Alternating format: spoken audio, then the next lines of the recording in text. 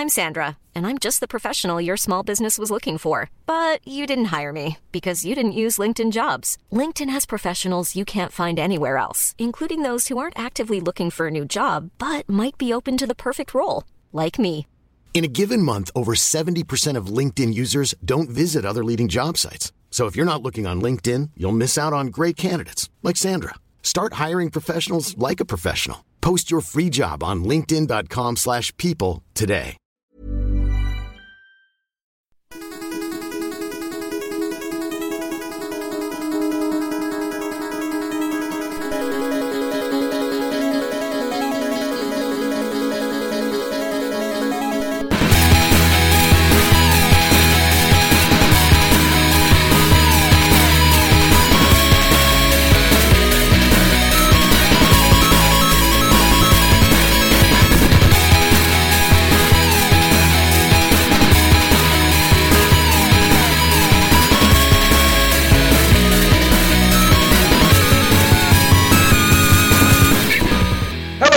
Welcome to episode 59 of Ready Player 2. It's been a long time, but we didn't forget any of you. We did do a podcast, but it fucked off. There was a couple of technical problems, resulting in one of our number ending up in hospital. So I'm pretty sure that you can forgive us for completely losing it. Tonight was almost a complete bust as well, but it was all right because we went down the road and there was a couple of drunks flying around near a local pub, and we picked them up and we got them on the podcast. So say hello to John. Hello. And Alex. Hello. And Lewis is here as well.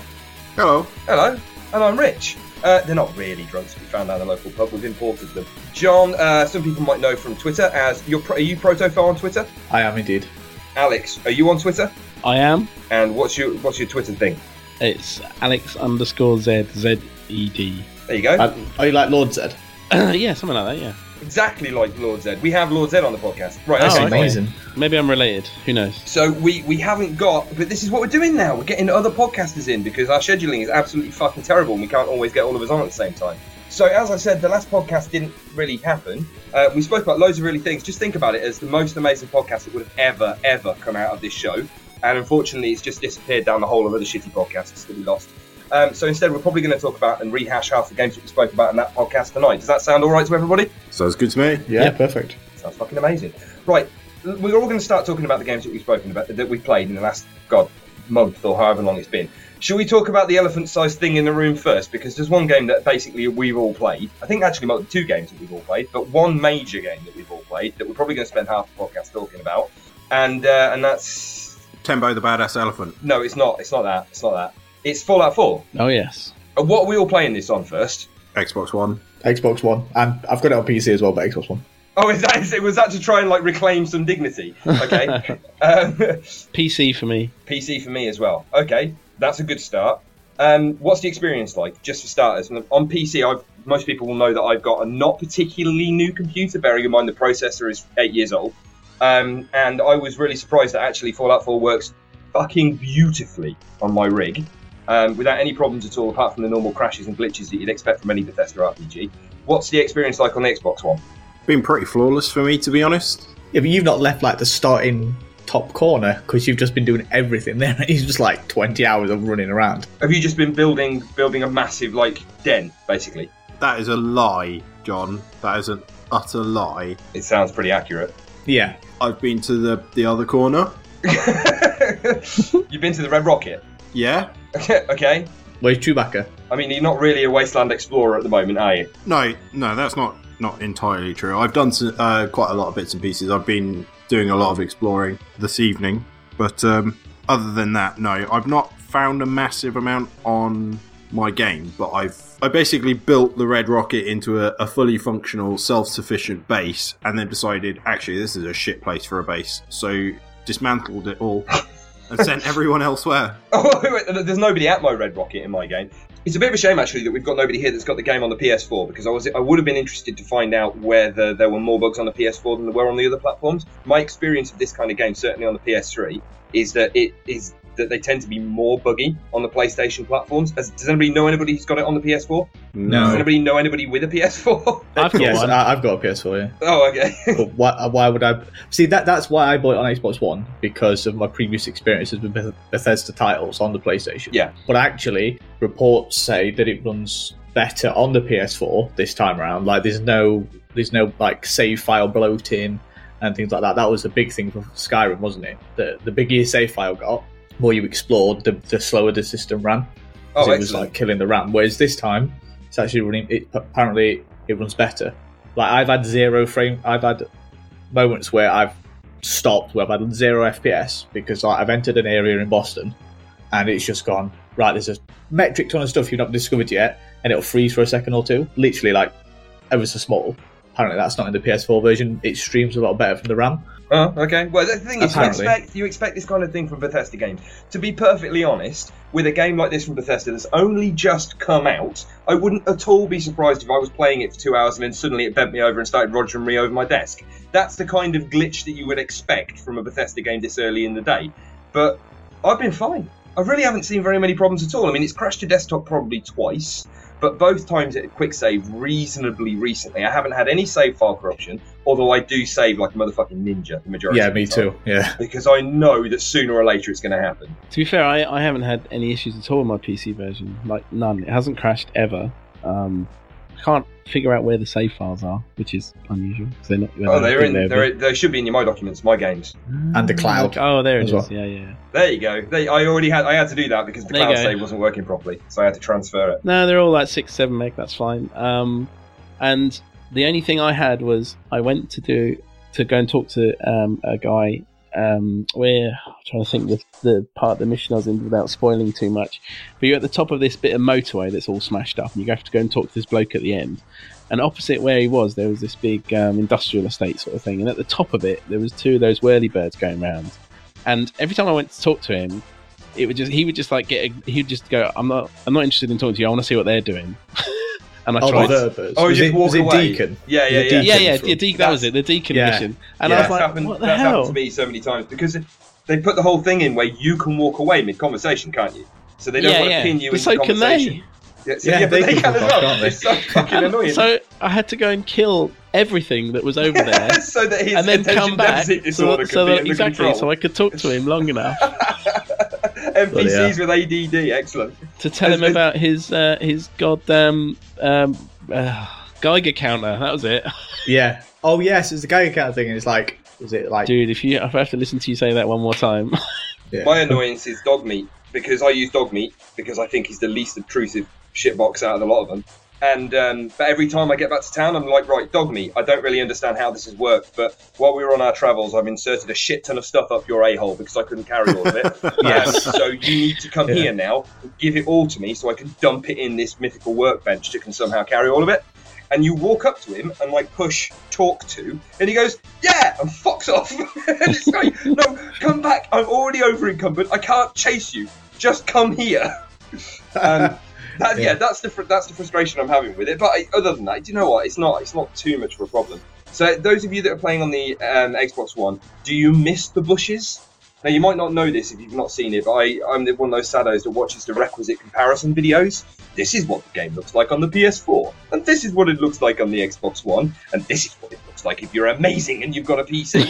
And I was watching the videos, and there's a couple of them, and pretty much the only people that make these videos are either console gamers who've discovered that a game for some reason manages to look just as good on a console as it does on a PC, or PC gamers that are trying to rub console gamers' faces in it. And that's what these videos are. But the only thing that's missing is a couple of bushes. And to be perfectly honest, I could do without half the fucking bushes in the game, because the NPCs can all see through them, and I fucking can't. So when I'm in the middle of a firefight, they're just quite happily popping my eyeballs out, and I don't even know where they are. So have you missed it? Does it matter? Do you care that I'm not a fan of the bush, no. Not a fan of the bush. I have heard that. Anybody else? Does it look perfectly fine on the Xbox One? I mean, because it's not the most graphically intense game anyway. No. I've had no issues. The only thing that's I've not noticed any bush issues. However, I do have. I don't know if anyone else has noticed this. Maybe you, John, but some of my NPCs in Sanctuary end up on the roofs of the buildings. Yeah, Preston loves camping out on top of the house with a workshop and stuff in it. I had to build a set of stairs just to get to him. Yeah, I was cruising around and I did one of the missions for Preston, and it says return to Preston. So I did, and I followed my map marker, and I ended up back at Sanctuary, and I was like, where the fuck is he? He should be directly in front of me. In fact, I should be in him right now. No. And I couldn't find him.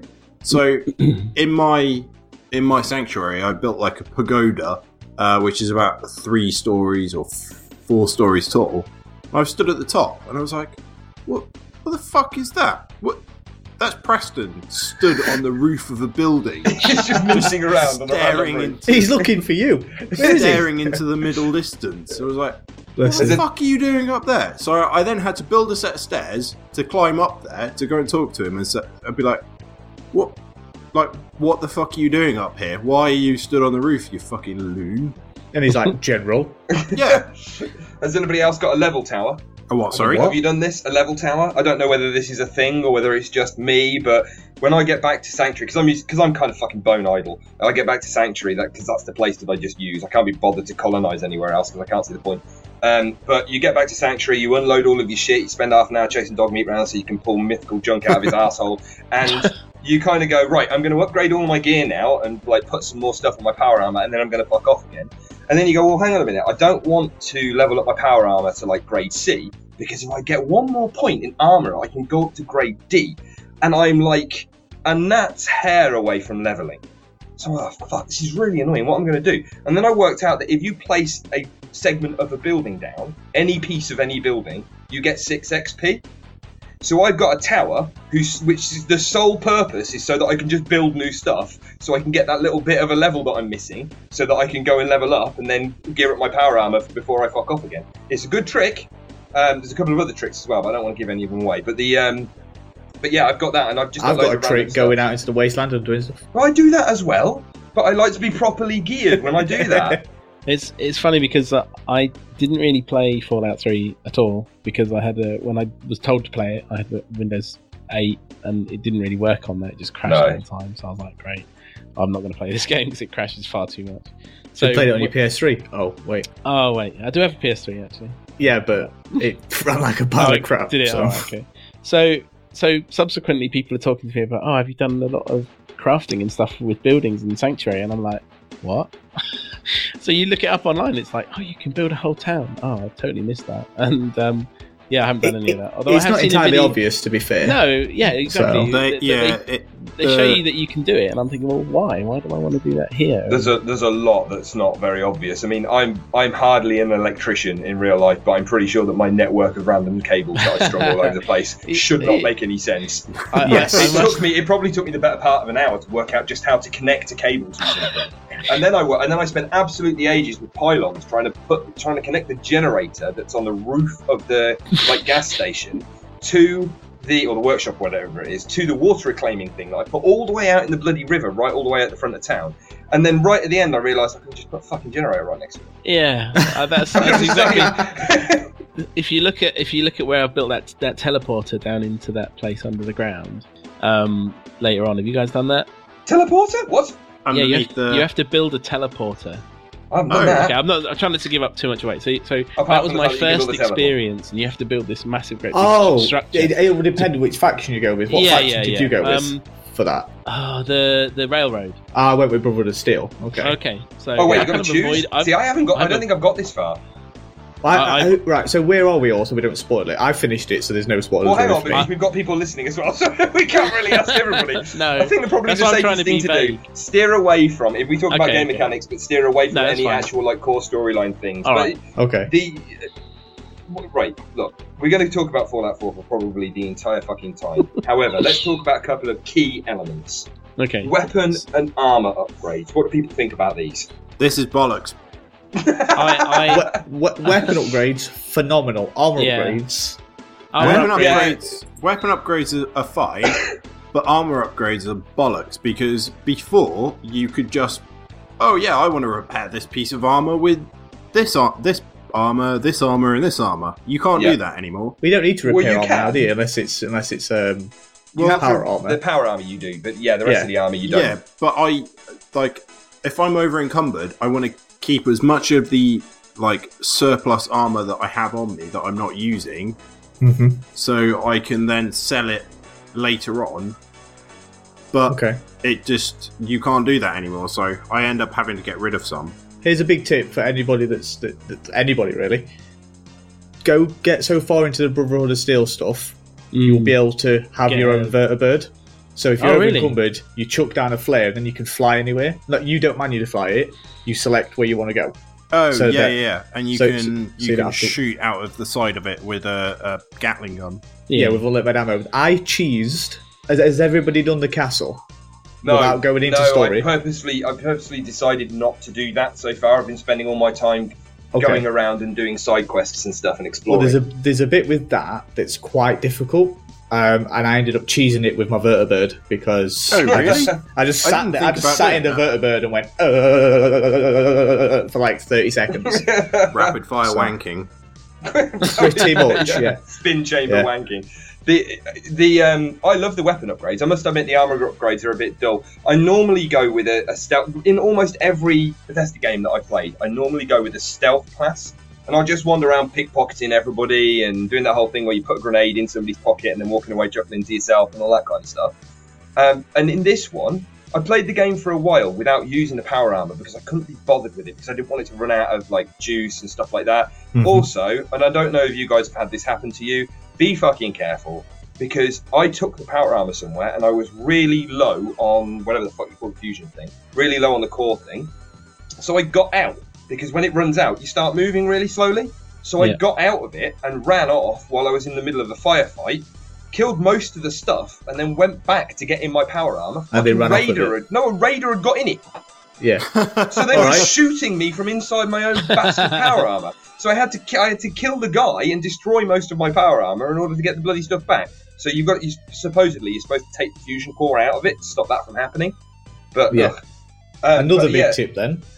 If you've got a human companion, most human companions, they can get inside the power armor. Even if it runs out, they can use it normally.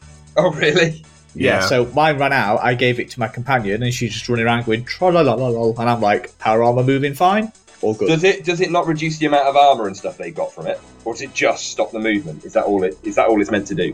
It doesn't matter. They still get a certain amount of armor, and they don't get any strength. So they can carry more. Yeah, it's just protection for them. But they don't use fusion cores, so it runs out. You give it to them. No. Yeah, stupid. Yeah, that's what I mean. So you give it to them. You can walk around normally, pardon me, or at least use a buff out and and fast travel or whatever, and then they get your power armor back to your base. So, or you could just bring up the console and do TGM, and then it runs out. We know GT. We know motherfucking GT. But that's only a little one. I've put out saying that they are going to look at how that affects the gameplay in future patches, so I'd be careful. Why? Why would they because it's cheating. Yeah, but it's cheating. There's been a bunch of people complaining. Apparently, they have had technical support requests by people who have said that their save file has all gone fucked up. And they've looked into an awful lot of these requests, and they've had people send over their save files to try and work out what's gone wrong and all this stuff. And it turns out that the majority of these people have used the console to cheat. And so now Bethesda is saying, if you use the console, there is a higher risk of you corrupting your save file because you've got stuff.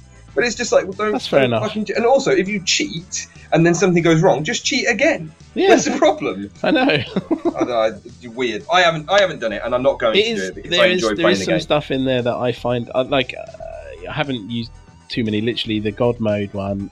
when I couldn't be bothered. Well, basically when my cores ran out, and then also the encumberment thing. If I found I wasn't strong enough to hold. I'm beginning to realise why people are so much further ahead than me now. I was like, this is fucking hard, God. There's some God. That's it. I've just been spending most of my time exploring. Anyway, look, we're going to be speaking about Fallout 4 for absolutely ages, and if people don't give a crap about it, then they're probably already turned off. But what would be... I'm going to start with each of you, but what would be your standout thing? What's the reason that you think that this is just a brilliant, brilliant game, and possibly better than previous either Fallout or Bethesda games in general? Lewis? It's what Fallout New Vegas should have been. See, I loved Fallout New Vegas. I thought it was so much better than 3. It still feels like a Fallout game, but they've expanded on Fallout 3. As opposed to just kind of making minor tweaks that realistically could have been DLC. It was they've like an add-on, wasn't it? That's basically what it was. They've actually expanded on the core gameplay, and they've made improvements. And actually, they've not changed a massive amount for the negative. Okay, yeah, so they fixed things that you wanted them to fix, but they've not actually gone too far down the route of fucking things up. Yeah, they haven't changed the game significantly, so it's which a lot of people fucked. would say is a bad thing, but actually a lot of people really love Fallout 3. Well, so. yeah, and I always maintained that as long as Fallout 4 plays like Fallout 3, I'll be happy, and I'm happy. As long as the ending isn't a rambling bag of dicks like Fallout 3, then I'll be perfectly fine. Yeah, exactly. No comment. Yeah, Alex, what's your favourite thing? What's your standout thing about Fallout 4? Well, Skyrim with guns. You know, having played an awful lot of time into Skyrim, to come along and get to play Fallout properly this time and kind of enjoy it, and not realise that it was a Bethesda game properly until about an hour into the game when I saw the lockpick thing, and I was like, oh, this is just like wait a minute. Oh, and then the penny dropped. And it's obviously not anywhere near as drab and depressing as Skyrim, and the storyline is quite compelling for me. That's why I'm just literally sticking with the story, trying to get through that at the moment, see sort of what happens. Okay, and not L. Not L. John, what's your favourite? What's your standout thing? I'm not Kal-El, I'm not L. It's the companion system for me. It's really good. I've only maxed out 2 companions because I felt attached to them. Like they would chime in on conversations because obviously it's got the new cinematic type camera angle, hasn't it? Where it's not just their face and then they just walk off really rude unless you're doing the Deacon mission. And they chime in. If you say something and they like it, they'll chime in and chip in, and it's a great step forward for me for immersion. This is something that I need to do because I'm just using Dogmeat and his dialogue options are very limited. Yeah, that's it. That's pretty much it. And stop pulling things out of my ass. That's pretty much what he says. Who are you guys using as companions at the moment? I know Rich obviously is using Dogmeat. It's just because I'm lazy. I really should use the other ones because I know that because you can make them like you or hate you or whatever, but they unlock storyline options and missions later on as well, which Dogmeat just doesn't do. So and perks. The Dogmeat does have a perk with him, doesn't it? I'm not sure what it is. I've got no idea. It's Rectum based. Like I went with the main one I used on my first playthrough was Piper. And her perk's cool. It gives you double experience when you discover a new location and win a conversation challenge, which is pretty cool. Right, okay. And her story's quite good. I need to get into all of this. What level are you guys out of interest? 24. Exactly the same as me. I'm 24. 16 over here. So I've not done any side missions at all. See, I've done tons and tons and tons of side missions.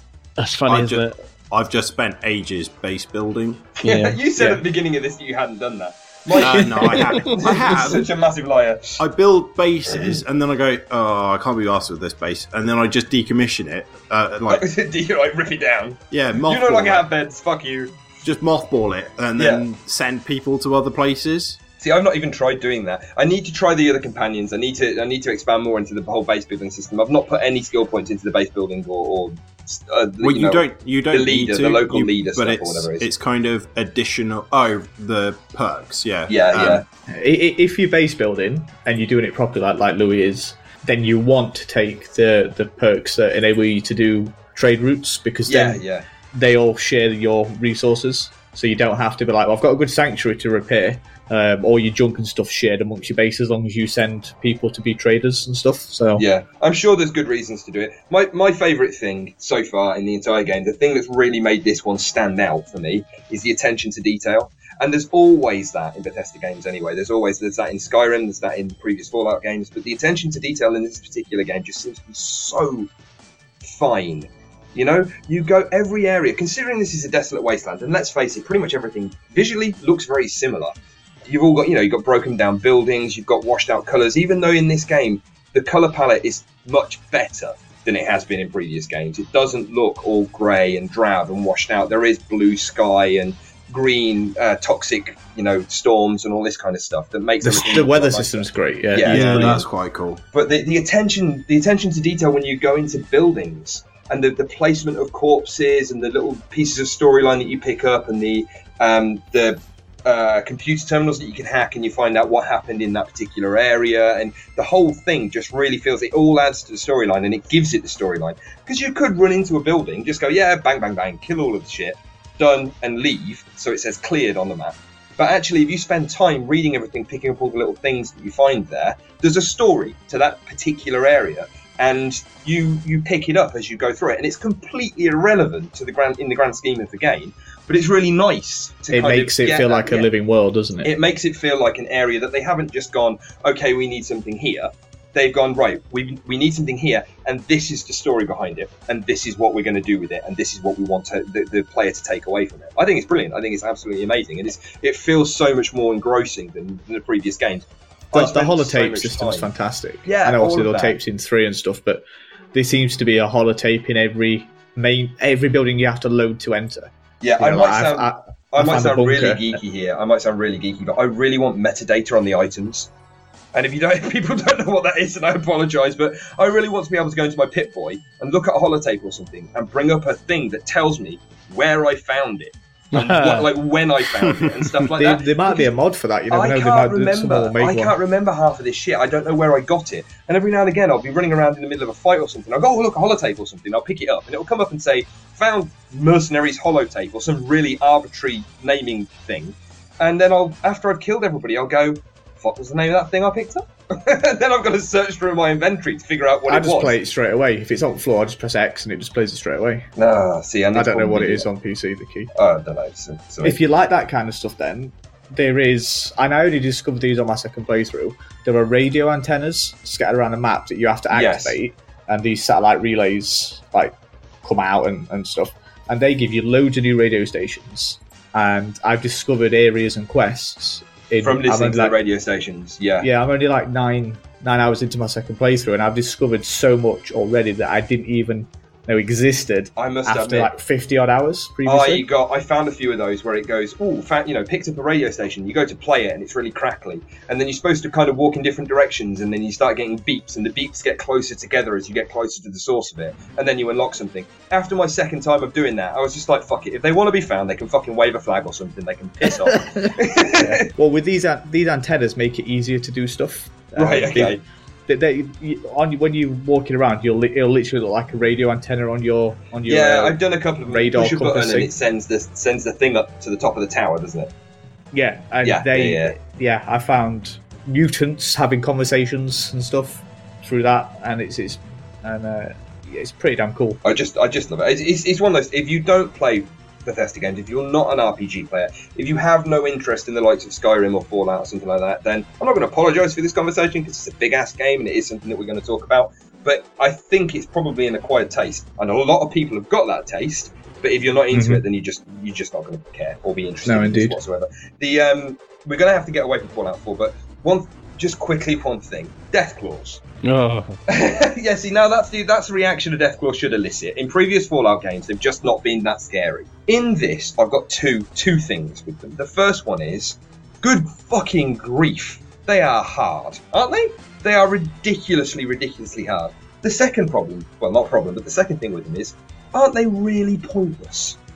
Like, enormously pointless. I have not come to a point with the Deathclaw, other than the first time you come across one, where it feels like it's driving storyline or feels kind of epic. Normally they just turn up and it's like, oh god, I've got to deal with this fucker now. You just run away. There is an awesome side quest later, right, that changes that. It makes you see them in a completely different light. Okay, it's really, really good. If you ever get one where you have to decide, basically, don't give it away. No, I'm going to tell you the where location. Where is it? Yeah. I'm going to tell you the location. It's the Witchcraft Museum. It's on the east side of the map. It's basically Salem, the story of Salem in Fallout. And at the end, you have a very big decision to make. Because that's one thing I've noticed. There aren't a lot of decisions in this Fallout. You don't really. They tend to be micro decisions, don't they? They're in terms of the side quests. You can make a choice whether you kill somebody or don't and stuff like that, but it doesn't affect the grand scheme of things. No, and the main story didn't really have any until like the back third. Right. It wasn't because I on my first playthrough I played all 4 factions all the way up to the point where the game told me, if you do this, these won't like it, etc. So I got like really far with all 4 factions, and then I had to then decide on one, which I didn't mind, but I would have liked to have been locked out previous. So then each playthrough would have been different then. I would have been forced to play the game differently. One thing that we're going to talk about this all night. No, screw it. I'm not going to bring anything else up. Bollocks. No, it's fine. It's fine. This is the kind of game I can talk. No, you're not allowed. You're banned. No, it's a 30-second thing. Does Paladin Dance sound like George Clooney? He does. Good God! I thought that I was going. It's mental. not him. It's not him, but it Is he not does him? sound just like him. It does sound like him. I couldn't work out who it was that he sounded like, but now you've said it, I can see it. Have you seen the Dance Revolution picture that's going around? No, it's just Paladin Dance doing Dance, but it's spelt like his name. It's amazing. I was actually sat there the entire quality. time I was doing those quests going, is that fucking George Clooney? I had to Google it in the end. Yeah. Because I was just so convinced that it was George Clooney. I was just like, this guy sounds exactly like him. I can't believe somebody else has said that. I'm glad it wasn't going a bit mental. Yeah, I thought it was as well. Right, anyway, go on before we we need to stop talking about Fallout 4 because there's going to be a cross-section of people that really don't give a shit about it. And to those people I say, get better taste. Alright, so we're going to move on to another game that I think most of us have played just to get this one out of the way. This is Star Wars Battlefront, which actually I think is Star Wars Battlefront 3, but it's Star Wars Battlefront apparently. Who of us isn't playing this or hasn't played this? I'm not playing it since it's been released, but I did play the beta. I played the I'm beta not playing it right now. I'm currently recording. Well, no, I would hope you're concentrating and being very professional for us, but... Louis playing it. Louis like... I know, no, he is right now. No, you'd know if he was playing it. His laptop would melt. Oh, no, actually, he's got it on Xbox. Xbox One, yeah. That probably melts as well. What are we thinking about this? Because I spoke about this a little bit when it was in beta. That may or may not have been on the podcast that never saw light of day. I really liked it when it was in beta. Now, you guys might have a different experience of it now you're playing it in the actual release game. But it felt kind of, even though the engine was excellent, even though I've got an older PC that was playing beautifully and it looked stunning, it felt really cut down. It didn't feel like actually there was all that much to the game. And it was kind of... It feels kind of epic, but after a couple of playthroughs on the same level, it was just a bit... and I was very disappointed by the lack of actual proper co-op as well. I wanted a decent kind of co-op mission system, and it just basically had survival, which was a bit disappointing. To be honest, it kind of feels, for me, like Destiny did when it first came out, but with less of a story. I think Battlefront's probably going to go the same way, so they will just release additional content, additional maps.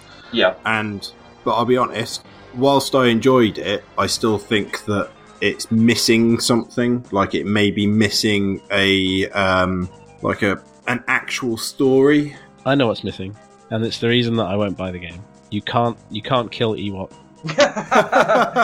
No, but you can get an achievement for being hit on the head by them. Oh, how the fuck do you do that? I don't know. I just I checked my achievements the other day and I had it and I was like, ace. I spent probably most of a horde mode or whatever it is, survival game, just shooting at Ewoks and throwing grenades at them. I shot at one with a smart rocket. I blasted one repeatedly and threw multiple grenades at them, and I have absolutely no idea. I tried running up to one and butting it, hitting it with the butt of my rifle, and it runs away before I could do anything. So yeah, they run into the trees, don't they, into the houses. You need to find that special Ewok. Out there, Lewis, for every person, there is that one special Ewok. There is, and you just need to find yours. I think that's all it is. There's plenty of other Ewoks in the sea. You'll be okay. In the trees. They're drowning. Now, I don't know what you guys paid for this, but the main thing that put me off was I enjoyed the beta well enough. You know, I could see it getting repetitive, but there were many more levels that weren't available in the beta when I originally played it. So I thought, you know what, there's possibly more to this. But the price tag for the content just seemed exceptionally high. Yeah. And I know it's an EA game, but really they did seem to be reaching, considering there was no story mode at all. I mean, I know that they tend to go a little bit flimsy on story modes in the games anyway, because they like to make multiplayer games, but it was just, what was it, 45 quid or something when it first came out? It's just far too much money. I paid 50 for it. It's just huge. A $5 deposit and then $44.99 when I went to pick it up. There's not enough game there for me for that kind of cash, I don't think. No, and I don't mind too much because I traded in a shitload of games for that and sold a load of surplus electric electronic equipment. So I don't mind too much because it doesn't really feel like I spent any money on it. No, but imagine how many games credit. you could have had if you'd have traded all that lot in and then raided the bargain bin for games that are a year old that you hadn't yet played. But the thing is I knew that if I buy Fallout 4 and Battlefront, that I won't need to worry about buying any other games. No, you got your single player dealt with in Fallout 4, and you've got your multiplayer cravings dealt with Battlefront. That's a pretty decent combination. Exactly, and like they've just announced Thief and Van Helsing for Xbox One for this month's Games with Gold, so I'm really not that bothered. Isn't Thief really bad though? Yeah, but if he gets it free with Games with Gold, he It's can lament not about how bad bad, it is without paying for it. But it's not a Human Revolution reboot style. You know, that was a good reboot. Thief That was wasn't. an amazing reboot. I don't know what they were doing with Thief. It was a bit of a daft idea. All right, Battlefront, it's one of those things where you start talking about it and everybody seems quite animated and everybody's like, yeah, Battlefront, it's Star Wars. And then when you actually start talking about it, everybody goes, it's all right. Yeah. It's okay. See, I haven't paid anything for it because I rent it. I rent a lot of my games now. The games I'm unsure about, and Battlefront was one I was unsure about, because the beta showed you a lot, but when you compare the beta to the live game, we got half of the weapons in the beta, so it's like 50%. Well, I think there was 5, and there's 11, I think. You know, we got to see a couple of worlds and a couple of maps, because there's only 4 maps, but then there's different areas within those maps for different modes. It's the modes that make me love the game. People say that there's lack of content, multiplayer content, but there's 11 modes, and then survival and stuff. And some of the modes are fantastic. Fighter Squadron is, for me, the best mode. See, really? See, it makes me feel like I'm in a Star Wars battle. Yeah, the thing is, cause, like in the movies, you see all these people in X-Wings and TIE fighters fucking all over the place, and they're getting blown up left, right, and centre, and you think to yourself, good grief, come on, really? How hard is it? And then you play Battlefront, and you're just like, I get it, man. I get the struggle is real. Those things are so difficult to fly. I just couldn't do it. Every time I picked up a power-up, I needed the ability to drop power-ups. Because you know you're running around and you pick up a power-up and it goes, you picked up a TIE fighter. I'm like, oh, bollocks. I'm going to have to use that now before I can pick up any of the other power-ups. And I don't want it because I'm just going to blow up. That's all that happened. I get in a TIE fighter, I speed up and slow down a little bit, I get lost, I can't find the battle because I fly too far out of the way and then don't know how to get back. And then somebody blows me up. And that's the entire experience. I couldn't work out a way of not having that experience. Oh, I've not had that issue. Oh, okay, I get you, pro boy. The thing for me was Star Wars games are always about the story. You know, that is very true. You've only got to look at the MMO. You know, it's the end game content is terrible, but the storyline for every class that you played in the Old Republic is amazing, and I love it for that. Basically, 7 or 8 KOTOR games in one, isn't it? That's how it was built at. But this has none of that, does it? In fact, if anything, it takes your cannon and slaps it over its knee and gives it a good old spanking. And then says, don't forget you can't kill Ewoks. Don't forget you can't kill Ewoks. And for some inexplicable reason, Han Solo is just as hard, in fact, if not harder, than any of the Jedi. Haven't they said that there's a bug though? Like the hero players are like indestructible. I think they're having to address it because they're too overpowered. There's pretty much every. You've not played as Leia, have you? It depends on who you're playing against. Because I did.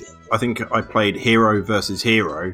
Oh, that's a bit of a bugbear of mine as well, actually. Not being able to change the split screen style. Oh, really? So having to play, you have to play vertically if you're playing local co-op. Oh, really? You can't change it?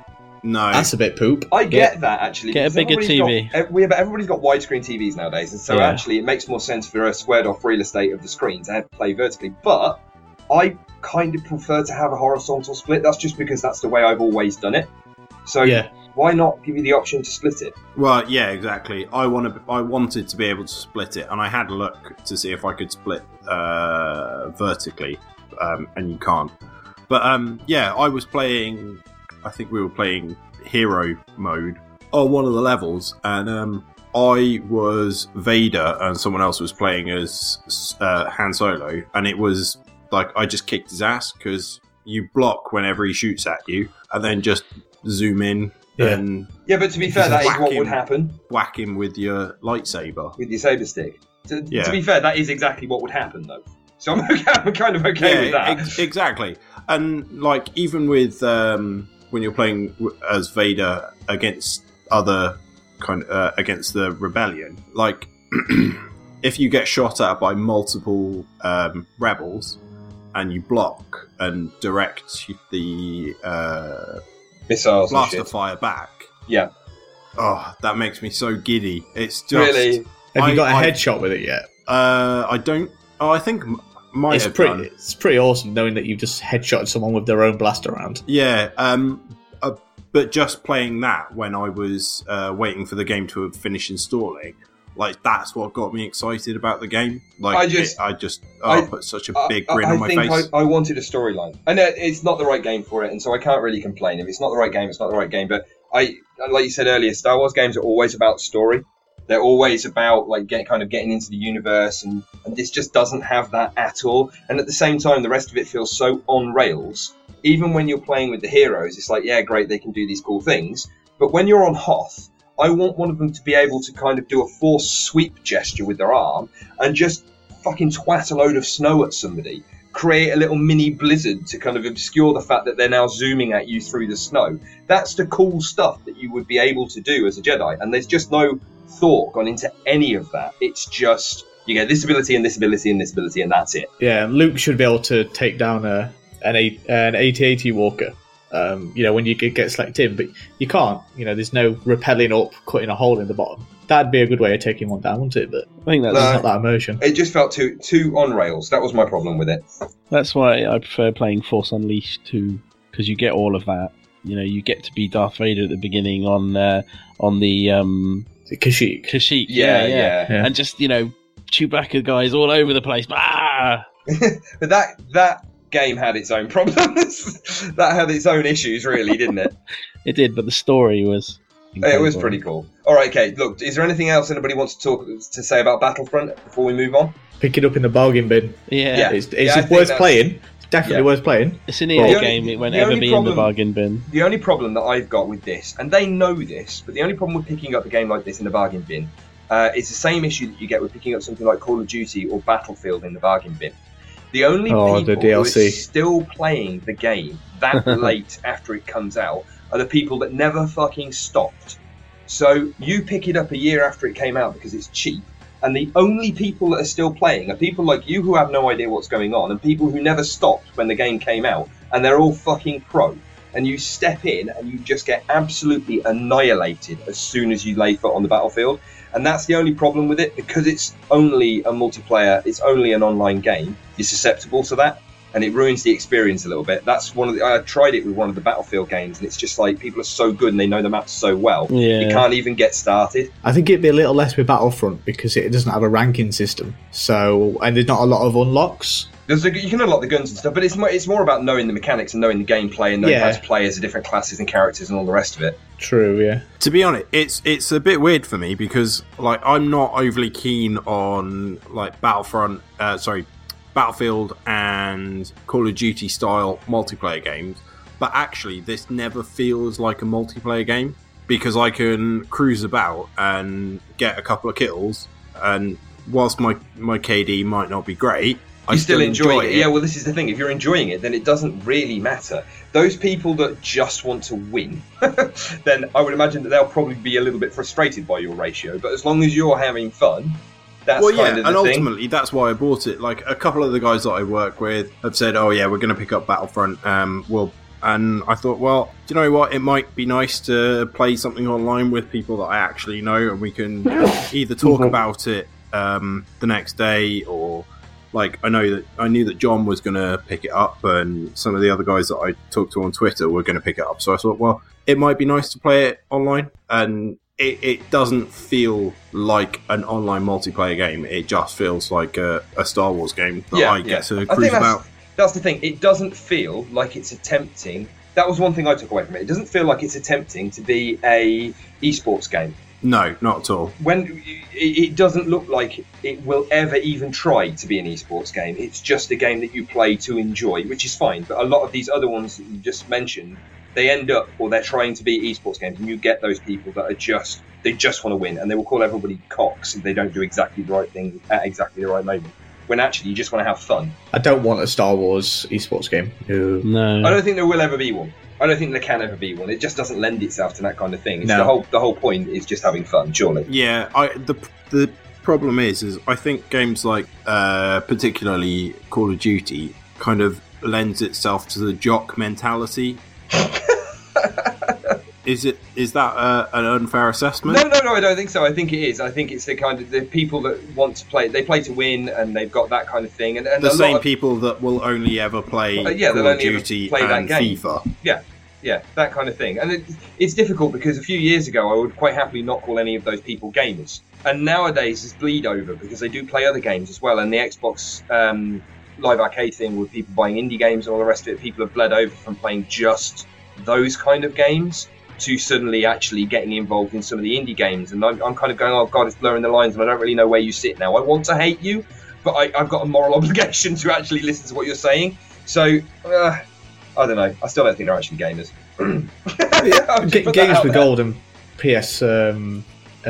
what's it called? The PlayStation version? PS Plus. Yes, yeah. I've got it, but I couldn't remember what it was. That helps as well because obviously the free titles, so it doesn't matter what you play. You know, you can pick up Van Helsing and think you're a pro. So you can't blame people when games are like £50, and you know if you're a casual gamer and you aren't going to want to sink a whole ton of money into it, and you bought yourself an Xbox One and you probably ended up paying the extra premium because you had to buy a Kinect at the time and all the rest of the bollocks. You might not have the kind of, and you know that you like Call of Duty games. And this is one reason that I can't be mad at these people. You know that you like Call of Duty games. You don't have that much disposable income to spend on a game. So rather than taking a risk on a game that you aren't sure about, you buy the next Call of Duty game because it's a sure bet. You know that you like the previous one. You're pretty sure you're going to like this one. It's the same thing with FIFA and it's the same thing with all these other things. When you look at it like that, actually, okay, I kind of get it. I get why you do it because you're investing your money in something that you're already pretty sure that you're going to enjoy. And that's a sensible investment, surely. That's the sensible. No, indeed. But you're right. The games for gold, I think that's a good thing for people to get into because you've got to have gold anyway, don't you, to play online? Yeah. You do. And you've got to have PS Plus now as well to play online, I think, on the PS4. So it makes sense to have it, and then you get to play all these extra games and hopefully broadens people's horizons. So it can only be a good I'm waiting thing. for Steam to do something. That's the only thing they're missing. The problem is there's too many publishers and everything on Steam. I'm not sure they ever will. They've started actually months ago. We spoke about about Humble doing a. We said, the Humble store should try doing a subscription service. That'd be cool. They've done it. They have actually done it. Yeah, they've done it. Yeah, the Humble Monthly. Yeah, there's the Humble Monthly now. Which so you pay £12 and you're guaranteed £50 worth of games. I don't know where they get their pricing structure from. Yeah, I don't know. £50 worth of games. But it'll be RRP, won't it? Put it this way. So if you paid, in November, so if you right now, before the end of November, paid $12, and I think it's $12, not £12. So if you paid $12, you would get Saints Row 4, The Siege, Valkyria Chronicles, Lethal League, Sanctuary RPG, Towerfall Ascension, and Legend of Grimrock 2. Now, that's 40-ish quid's worth of game. Just for is it the base version of Saints Row 4 or is it? It doesn't say. I'm pretty sure it's just the base version of Saints Row 4. I don't think it's got any of the DLC or anything else. But it's still really good though. It's still pretty good. And then they add apart things from to Saints it. Row is a bit pat. I've never played it, but it's just going off. It's what okay. people said, yeah. Saints Row, it's not terrible. The only time I've ever enjoyed playing Saints Row is when I've been playing with someone else. Yes, yeah, it's a lot of fun. It's like what's that game? I can never remember the name of that begins with a B. Borderlands. That's it. Borderlands. It's like Borderlands in so much as it's much, much, much more fun when you've got other people there. Otherwise, it's just a bit silly and you feel a little bit weird for playing it. It's worth playing just for the dubstep gun. That is just weird, but that's the kind of thing I'm quite happy about that series because they just don't give a shit. They're just like, whatever. If it's going to be fun, then let's just do it because it'll be funny to put in the game. Right. Yeah. Another game that we've been playing. Alex, name another game that you've been playing. I'm a bit of a Blizzard buff, so I get all the early beta and alpha access. So I got Legion yesterday, alpha, which is just the Demon Hunter starting zone, which is incredible, actually. I'm quite taken aback by the whole experience. Is the Demon Hunter another legendary or whatever it is, yeah. A hero class? Hero class. So like the right, Death Knight, I'm just going to put this out there. You guys are going to talk about this, and I'm going to have no idea what Absolutely you're talking no about. idea. That's fine. Okay. To be fair, there's not a lot of time to spend on it because there's not a lot of content there because it's literally a true alpha. It's none of these bullshit betas like we'll talk about later with Siege. This is an alpha. There's an hour of content or whatever. And that's basically it. It's what they had at BlizzCon a couple of weeks ago. So. Let's break it down for you, Lewis. Right, they brought out the last expansion for World of Warcraft, and it was called Warlords of Drain Cleaner. Yeah, whatever. Drain Cleaner. And they went, it's going to be fucking amazing, it's going to completely change everything. And everybody who had left WoW to play something else went, fuck me, I'm coming back. And they all came back, and Blizzard went, fuck me, we're getting loads of money. And then everybody went, yeah, I'm kind of bored of it again now. And they all fucked off at the same time. And then Blizzard shits themselves. And they quickly hashed together another expansion. In the previous expansion, they basically didn't really pay any attention to what anybody wanted and just chucked an expansion out. In this one, they seem to have actually listened and kind of gone, oh, you want some 2-player content? There's some 3-player content. Oh, okay, we'll have a think. We're not saying we're going to do it, but we'll have a think. And they've kind of tried to make a load of changes. Personally, I think we're on the home stretch for a while now. Yeah, I was having this discussion with a friend saying that if Legion isn't successful, like if it doesn't bring back the numbers and keep a portion of the retention, because Warlords of Draenor actually cost some subscribers. Yeah, they're down to like what 4.7, something like 5.5 million now. Yeah, but they were at like 11 or 12 million. Yeah, this time last year. But before it launched, they were above 5.5, so it's cost some numbers. I think the problem with Warlords was the leveling experience, and the initial hit of the end game was incredible, and I loved it and I enjoyed it and I played load. Yeah, and then it's like shipyards. It was like they released one new tier of raiding. Yeah. And that was it. Yeah. Flex raiding and everything's a nice idea. And look, we're gonna completely lose Lewis and half the other people that are listening to the game if we did listen to the podcast. If we didn't lose them already with Fallout 4. But the whole thing, in my opinion, they really need to start making some drastic changes. And their major problem right now, if you ever watch Gordon Ramsay's Kitchen Nightmares, right? And every time he goes into one of these fucking places, they've fallen into this trap of basically going, oh, we don't want to shun our regulars by changing things. We want to keep everything consistent. You know, we've got these old timers that live in the old people's home down the road, and they love the early bird special. We want to make sure we keep that going, and that's effectively where Blizzard are now. They're so worried about losing the hardcore raiding crew that they don't want to make drastic changes to the end game that would actually entice other people to carry on playing. But where you've got games like Rift that really made big changes to the model, it wasn't apparent when you first started playing it, but later on when you get into the end game, two-player dungeons, 2-player heroic dungeons, incredible. Because a lot of the time I don't want to dick around trying to find 5 people to play a dungeon. And actually, I also don't want lower eye-level gear because there's less of us. Just make it harder. It's fine to have a 5-person dungeon that is just as difficult as a 10-person raid and get the same level of equipment from it. You've just got to think a little bit more about the balancing of the thing. And that's what I want them to do. I don't want to be forced into raiding. I want to be able to take my ragtag band of adventurers, there's just like 4, 5, 6 of us or whatever, do something that is fucking hard, but get a really good reward for it at the end. I don't want this progression of having to do regular dungeons, heroic dungeons, raids, flex raids, heroic raids. It's too uniform. They need to change it up, and that's what they need to do to make the game. But surely, from what you're saying, that sounds more rewarding.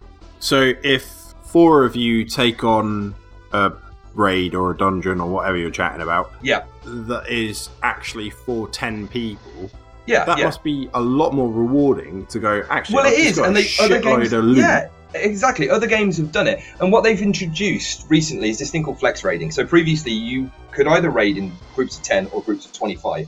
Well, now you start at 10 and you can kind of go, I want to take 11 or 12 or 13, and it will gradually make the raid slightly harder, add more enemies, up the amount of HP people have got, and stuff like that. I don't understand why you wouldn't do that from a lower level, though. Well, that's exactly what I'm saying. A lower number of people. Exactly, that's exactly what I'm saying. You start with 2 or 3. Well, the thing is, if it's any less than 10, it's not raiding. It doesn't feel the same. It doesn't, no, but they need to do something with the similar the same eye level gear for the dungeons. They need to have a closer experience where you can go in with 2 people, and it is fucking hard. I mean, 10-man raiding was always harder than 25-man raiding, in my opinion.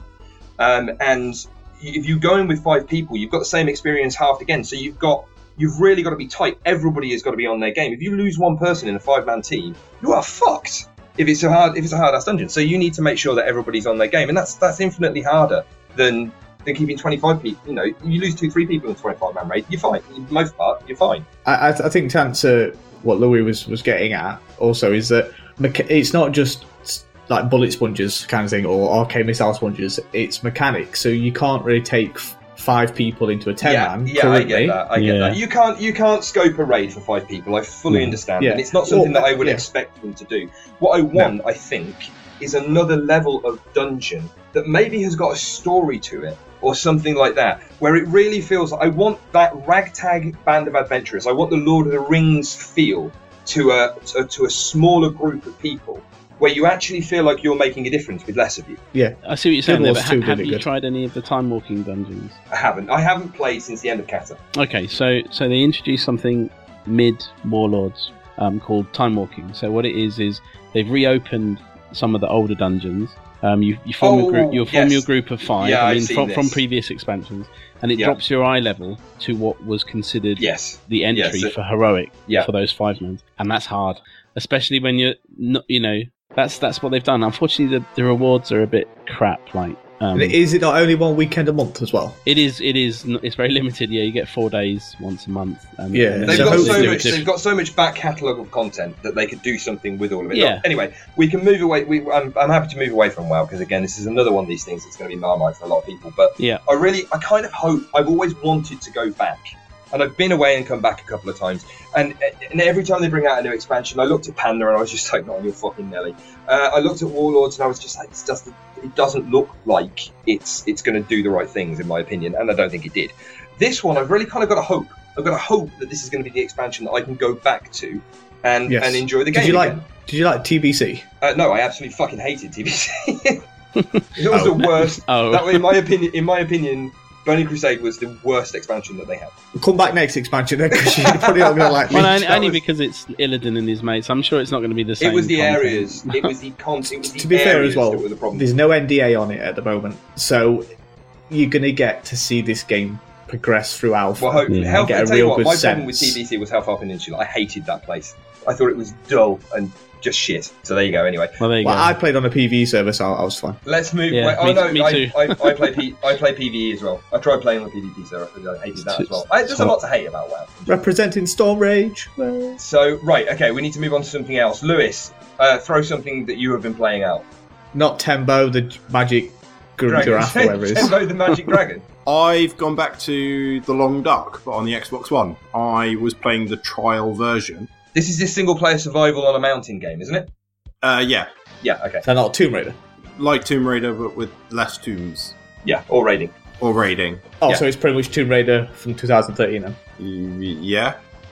Maybe. No, I don't think so. It's a survival game, isn't it? It's it's a survival game. And actually, I think I'm probably going to pick it up once I've at least finished the story of Fallout 4, because it's still beautiful and it still plays really nicely. And actually, from having played it recently to what I played back in January of, I think it was still in alpha, it's come on leaps and bounds, and I thoroughly enjoy it. And that's on preview at the moment? Yeah, I'm still playing the trial version. But it is available, isn't it? The full game is available. Yeah, you could still... Is it classed as in early access, or...? I think it's still in whatever the equivalent is of early access on the Xbox. Right, okay. Yeah, is this the one? Now, there's one game that I saw, and I don't even know if it's actually available yet or not, but there's one game that's similar to this that is a kind of survival horror-y kind of game, like Outlast or whatever. You should celebrate yourself every day, but some days you should celebrate with jewelry. Whether you want to commemorate an unforgettable moment or just bring some added sparkle to your collection, Blue Nile can offer you expert guidance and a wide assortment of jewelry of the highest quality at the best price. Go to BlueNile.com today and experience the ease and convenience of shopping Blue Nile, the original online jeweler since 1999. That's BlueNile.com. BlueNile.com. Hiring for your small business? If you're not looking for professionals on LinkedIn, you're looking in the wrong place. That's like looking for your car keys in a fish tank.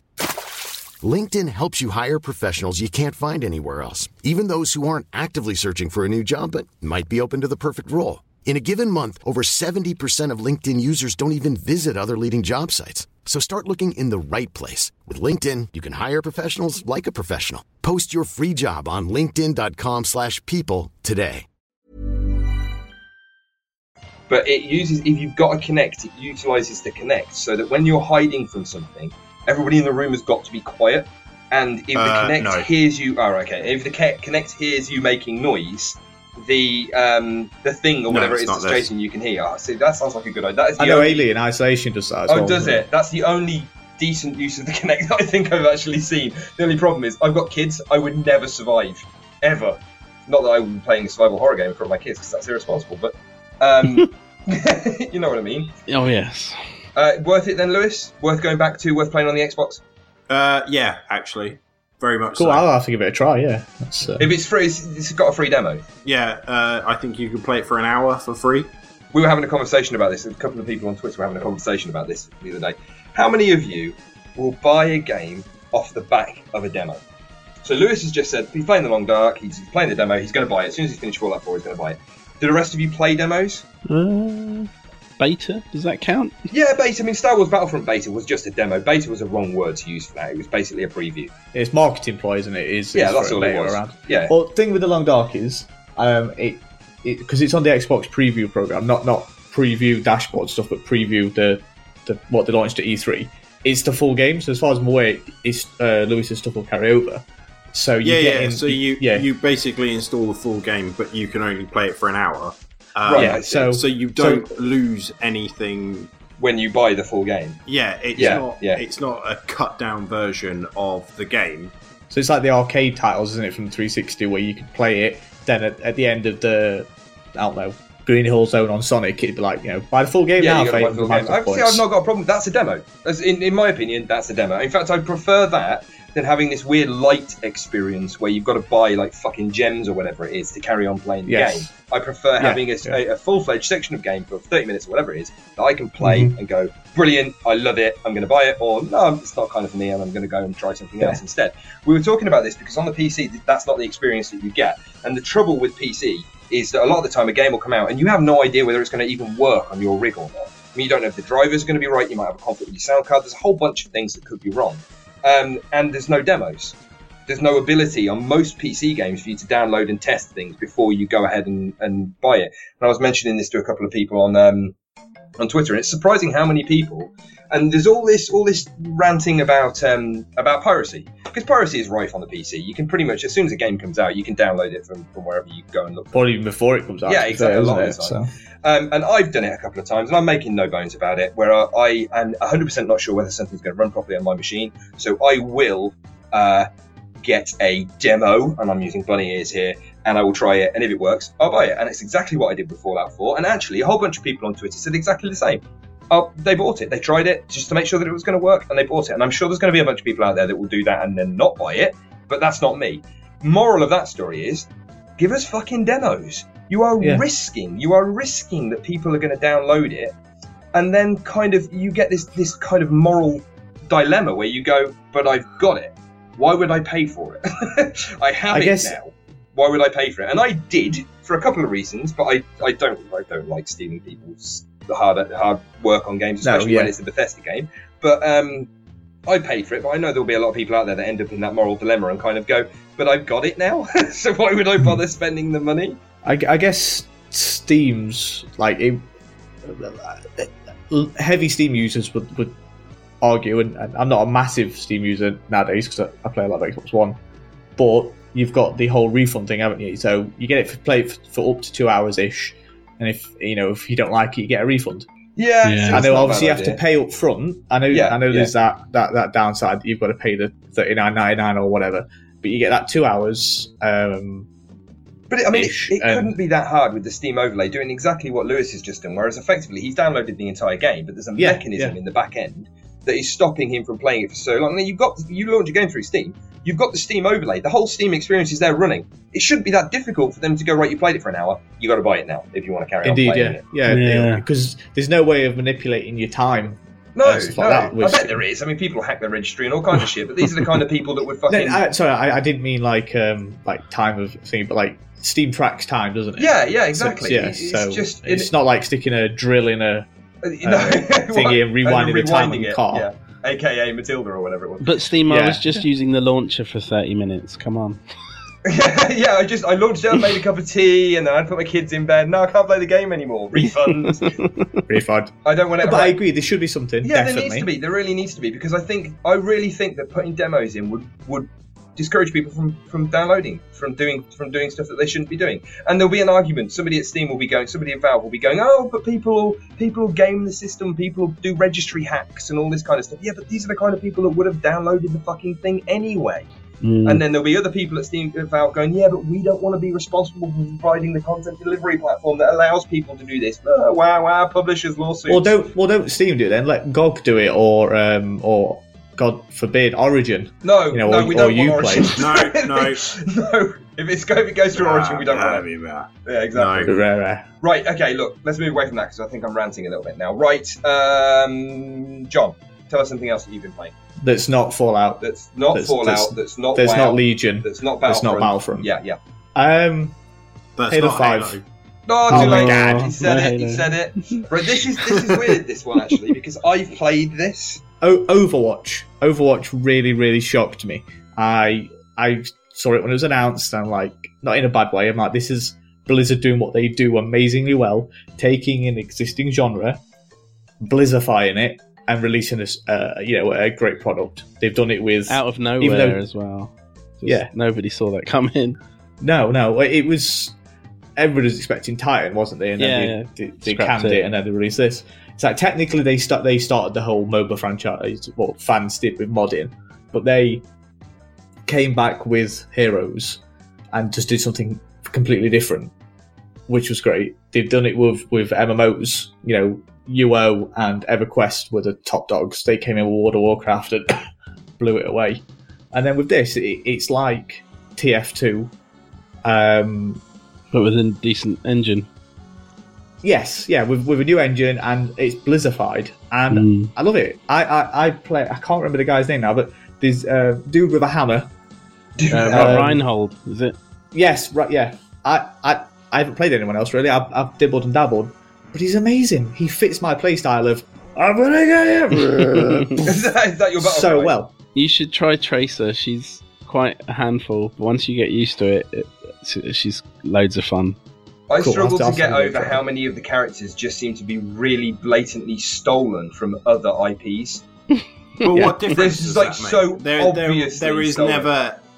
There's very never little original originality. content. No, Yeah. I know, but this is Very, just a very little rare, bit you over the top. I mean, there's a guy called Genji who is just like he's lifted either directly from Metal Gear Solid or from Ninja Gaiden. Warframe. He just looks exactly like one of the characters from Warframe. You've got somebody called McCree, who is he's just John Marston from Red Dead Redemption.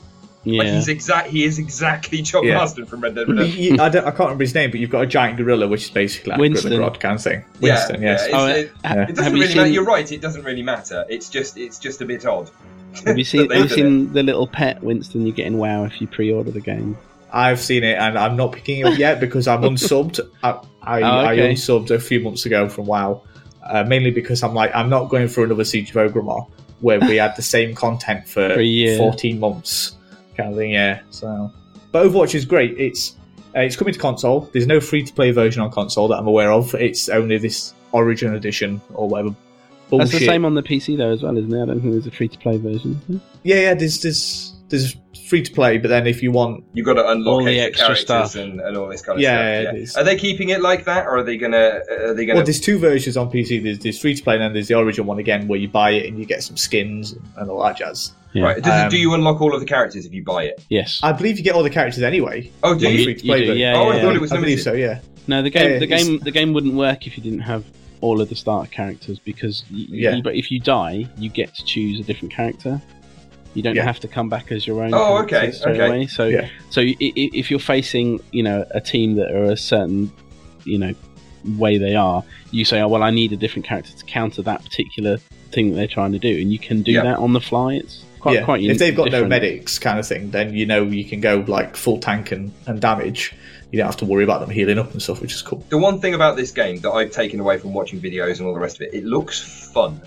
Which is, It is. You know what I mean? It's Yeah, like yeah. MOBAs. I know it's not a MOBA, but a lot of the games that are coming out like this, where they've got a free edition or whatever, they just look like they're geared towards esports. They look like they're kind of an entry to esports, and they kind of stealth try and get people involved in esports and then leech money out of them. This doesn't really look like that. It looks just like it's supposed to be a fun game. Yes, it shocked me because I'd seen videos and everything, and then I got beta access a few weeks ago, like when they started rolling it out to the masses. Well, it wasn't the masses. Loads of people don't have it still. It's incredible. Does it not? No, it's like at BlizzCon, Mike Morhaime was like, "Who's got Overwatch access?" And like the room was quiet. It's like, I didn't watch the Overwatch stuff. No, I didn't really watch it was in the opening ceremony, and that he mentioned it briefly and stuff. I was like, "Oh, okay, nobody's got it." And I think in the Overwatch panel, the guy that ran it, he made it. He's like, "I haven't got it." Yeah. I love it. I haven't even got my beta access. It is quite funny, and the okay. So I didn't think of that. But I played it, sat down, and I'm like, it'll be all right.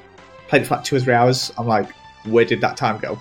And the maps are awesome. There's like London, and there's red post boxes and stuff, and you're like, I'm in London. There's no wheelie bins.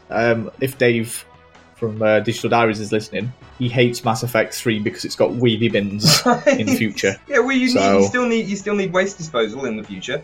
In the trailer videos that I've seen, there's an awful lot of environmental destruction. So when you get the big stuff turning up, you get like trees being knocked over and all that kind of stuff. Is that there in the game? I honestly haven't seen that. No, I haven't noticed that. Maybe like boxes and stuff. I couldn't tell whether it was in-game footage or whether it was just like an FMV type thing that they put together. It looked quite cool. The most fun part of it I found is when I wasn't playing as Reinhardt, it was a dude that could clamber up buildings, and not everybody can clamber. So he's good for like getting up high and scoping out and calling out positions and trying to take people out from afar. I think it's the dude or dudette with the bow and arrow, and the guy with the dual magnums. Reaper. Can turn into like a spirit. Yeah, turn into a spirit thing. Oh, he's cool. It is. I think I'm going to have to play this. I think what I'm going to have to do is just get the free version when it's available for everybody. And just give it a shot, because either way you get all 21 of the heroes, don't you? I don't doubt that they're going to bring expansion-y pack type things out in the future, where they're going to bring out additional heroes and stuff to pay for. But I do like the look of it. I'm not sure how much longevity it would have, but I do like the look of it. Well, in theory, if you spend 1 hour on every character, that's more time than I will have probably spent on other similar type of games. For a free game, if you spend 1 hour on it in total, then you're all right, aren't you? You've got your money's worth, pretty much. Exactly. Right. Well, go on. Do you want to say something else? I was going to say, just sign up for the beta. They're likely to put you out, put you into it eventually. Well, if there's a free version when it comes out anyway, then it doesn't really matter. It's not till next May or something, not May. Oh, is it really? Yeah. It's up till May. They've got to release it. Right, I see. Okay, to make sure everything's perfect. But it's for Louis, with it coming on console, I'm going to be getting a console version as well, because I'm hoping it will be a game that some of us that we combined will be able to play something a bit different, because it's not like Halo, it's not like Battlefront. It's not like Rainbow Six. I was kind of hoping with the fun factor and the not really very competitive elements in this game that they were going to make it cross-platform, but there's been absolutely no noise about that whatsoever. Yeah, if anything, that'll go PS4 to PC. I don't think we'll get Xbox, just because the Xbox Live infrastructure doesn't lend itself very well to. But you would think with Windows 10 that's exactly the kind of direction they would be going in, but apparently no. You would. Yeah, all right. You would, but would it be fair though? Mouse. Well, that's the question, isn't it? But the thing is, you can use a pad with it on the feet. The thing is, there's always the scope to go, I want to create a game, I want to host a game where only people with pads, or I'm happy to play a game against people with mouse and keyboard. As long as they've got that ability, when you go join a game, you've got quick join, and then it gives you an option, anybody, pad only, or whatever. And then you can join whenever you want, and then that solves the entire problem. Let people choose. I've always wondered why people don't bother doing that. Let people choose, because there's loads of games where I want to play cross-platform with my mates, and we don't care whether one of us is using a pad and another one's using a mouse and a keyboard. We just want to be able to play the game no matter what platform we're on. Titanfall would have been a great one to launch. Yeah, exactly. With, so. And with all of the Windows 10 integration thing that Microsoft's trying to do across the Xbox and the PC, you would have thought this is something that they've really drive for, but it's just not happened yet. Well, hopefully moving forward, because Halo Wars 2 is going to be cross-platform, isn't it? Yeah, but who gives a shit about that? Really? Is that who? Does anybody care about that game? Do you care about that game? I'm sorry? Seriously? Am I the only one that doesn't give it? Lewis, help. What game? Halo Wars 2. Halo Wars 2. What's Halo Wars? Yeah, I don't know what it is either. I've not played. Louis knows what Halo Wars is. He's being silly. I've not played Halo since No, Halo 2. So. I do know what Halo Wars is, but I don't really care about Halo Wars 2. No, Halo Wars is a shitty RTS based on the Halo universe. It's the best RTS on console since Red Alert Retaliation. Yeah, but that's not saying very much because there are no good RTS on consoles. Yeah. No, I will openly admit to that. There are no good RTS games on the consoles. This is something that I was hoping that the Kinect would help resolve. Because I was just imagining you being able to put your hands up in the air and like draw a box in the air with the Kinect. Yeah, exactly. Draw a box in the air with your hands so that the Kinect can highlight groups of people. And then because it's got voice control, you could go assign group one here, or whatever you want to use a Kinect to do all of this cool stuff. And it was just shocking, and nobody ever did it. And I was hoping that Kinect was going to turn consoles into an into a RTS playable kind of thing, and it never happened. I've got hopes for the Steam Pad as well, but I've not actually tried one yet, so I'm not really sure. Right, can I speak of the game? Because I haven't actually said anything else that I've been playing. I'm going to say something that Lewis isn't going to like, but John will. What? I just thought, we've had 2 new people on, and we haven't spoken about their gaming history. Nah, fuck it. We can do that. Is that a thing that we still do? That was a thing that we did back in the first 10 episodes. Let's come back to that, and we'll cut to it. Yeah. We'll see what time we're looking at the end as well, because this has gone on already a bit longer than I expected to. An hour and a half. Yeah, but it's good. Yeah, there's a lot of just us talking at the beginning. 20 minutes of banter. Start. Yeah. Right, the game that I want to talk about quickly is Halo 5. So, John, you played it. Well, no, you might not think that in a minute. Is it pap? Yeah, terrible. Me and my mates used to love Halo. Absolutely fucking love it. And we did with Halo, not with Halo 1, but with Halo 2 and 3. One of us bought it, and we didn't play it, and we went round to somebody else's house, and we had a group of us there, and we played basically where one person had the pad. As soon as you died, you passed the pad. Yeah? Mm-hmm. And we played it like that. And one of them, I think we did it co-op, and we passed a couple of pads around, but that's what we've done with the Halo games, traditionally. And it's been okay. Cool. We enjoyed doing it. I didn't like Halo 2 very much, but Halo 3 brought me back. I wasn't a massive fan of Reach, but a couple of the other guys really liked it. And overall, we tend to have a pretty good night. We sink a few beers, we play it, and it's good fun. That was not the experience that we had with Halo 5. What about Halo 4? You seem to have missed out. I didn't play Halo 4. So I can't speak to that. I know the other guys did, and they've all kind of stuck with the thing. But we didn't do this with Halo 4. Or at least I wasn't involved in it. But Halo 5, I came in. I didn't know very much about what was going on with the storyline, but that didn't really matter because it's Halo and it's kind of inane and dribbling anyway. Had Nathan Fillion in it, so I got a bit of a Woody, and I was hoping that was going to really drive things forward, but it didn't. It didn't do enough. And we played it. We played it for about 5 hours. And at the end of it, and we've done this with other games, we've done this with Call of Duty titles, we've done it with it tends to be FPSs that we do this with, because we pass the pad and we die and stuff. And usually at the end of the night, when we wind down and turn it off, and we've all had a few beers, and we're all going, oh yeah, do you remember that bit? Oh, that bit where we did this, or that bit where the nuke went off. Oh yeah, that bit, wow, I couldn't believe that you missed that shot, and all this. We got to the end of Halo 5, and nobody had anything to say. Literally, it was just a dead room. I agree. There is no silent cartographer aspect to Halo 5. You remember the first time you did silent cartographer level. There's none of that in Halo 5. I do not disagree with that. There was no memorable content. It was just a continuous shooter with annoying voice actors. And don't get me wrong, the voice acting is very, very good. But it was just it was irritating dialogue running over the stuff that we were supposed to be doing. The guns are awful, beyond awful. You get these weird, Lewis, if you haven't played this or even seen it, the new bad guys, because the Flood was shit, and hopefully somebody now has realised that the Flood is shit. You're not going to like Halo Wars 2 then? No, well, I didn't know. I wasn't going to like that. Wait, anyway. Hang on, is Halo Wars 2 actually a thing? Yeah. It got announced at E3. Yeah, I don't know. It announced at E3. It's cross-platform between Windows 10 and Xbox One. See, that's how little I care about Halo Wars. Yeah, well, this is the thing. It's just, I wanted to like it, but the new bad guys, anyway, these bad guys, they're like these weird, they're the Forerunners. I think they're Forerunners, aren't they? They're called Prometheans. Whatever the fuck they are. They're somehow, they're not new, I don't really understand how this is, but anyway, they're digital things. They're like... The humans that were composed and put in machine. Right, okay, so they're these fucking, like Digimon, whatever, I don't really understand. But they're basically Digimon. These blokes, these things, these human Digimon evolve. That can teleport. Now, I never get this in games, right? But they're basically irritating fucknuts because you're trying to aim at one of them and it just arbitrarily goes, I'm teleporting now. Oh, I'm over here. Oh, no, I'm over there now. And you're there going, the soldier that can teleport. This is hard enough to see you as it is, and now you're fucking around all over the place. But more annoyingly, if you can fuck around all over the place, just turn up behind me and shiv me in the bollocks. Why aren't you doing that? That would be a sensible thing for you to do. How big are your bollocks? Well, do you know what? I'm the Master Chief, you know? They're pretty massive.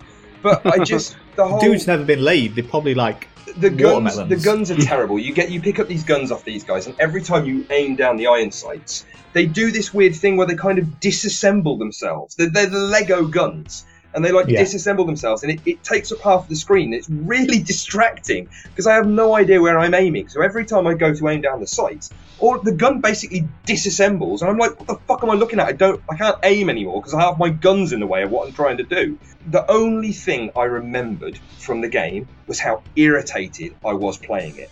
And I didn't come away feeling good. None of us came away feeling like we'd had a good experience with it. There's 4 people in every level that you play. There are 4 people. So there's you and there's 3 NPCs if you're playing it solo. Now, it feels to me like the entire game is set up for co-op. The whole thing is just set up for co-op. Now, I don't know if you can play 4-player on the same screen. No, there's no split screen. There's no split screen at all, right? So it's a game that is designed for co-op. See, but you can't play split screen. Is that not quite a big flaw there? Yeah, I would say considering Halo originally was a split screen or console link multiplayer game. No, I do agree. It does suck. But they came out and said like really early on that what we want to do is sell loads of copies of the game. It won't be there because we want to hit 1080p 60 FPS. Yeah, that's what the world wants. No, it isn't. And because there's little bitches out there that are like, it's got to be 60 FPS. Yeah, this is they've the gone problem. for that. Yeah, they've gone for that. I'm happy with it. Don't get me wrong. You can tell the differences. So, like, I've been watching Fallout 4 videos from PC gamers, and oh my god, it's so smooth compared to the Xbox version, which is smooth anyway, but you can tell the difference. But this is Halo. I'm happy for slugness. But I'm happy for it to, when you switch it to a split screen experience, for it to drop the FPS. I mean, that can't be that hard, can it? Surely. You go, okay, great, it's 60 FPS most of the time. I think it's with all the components in there now, with the AI and everything like that.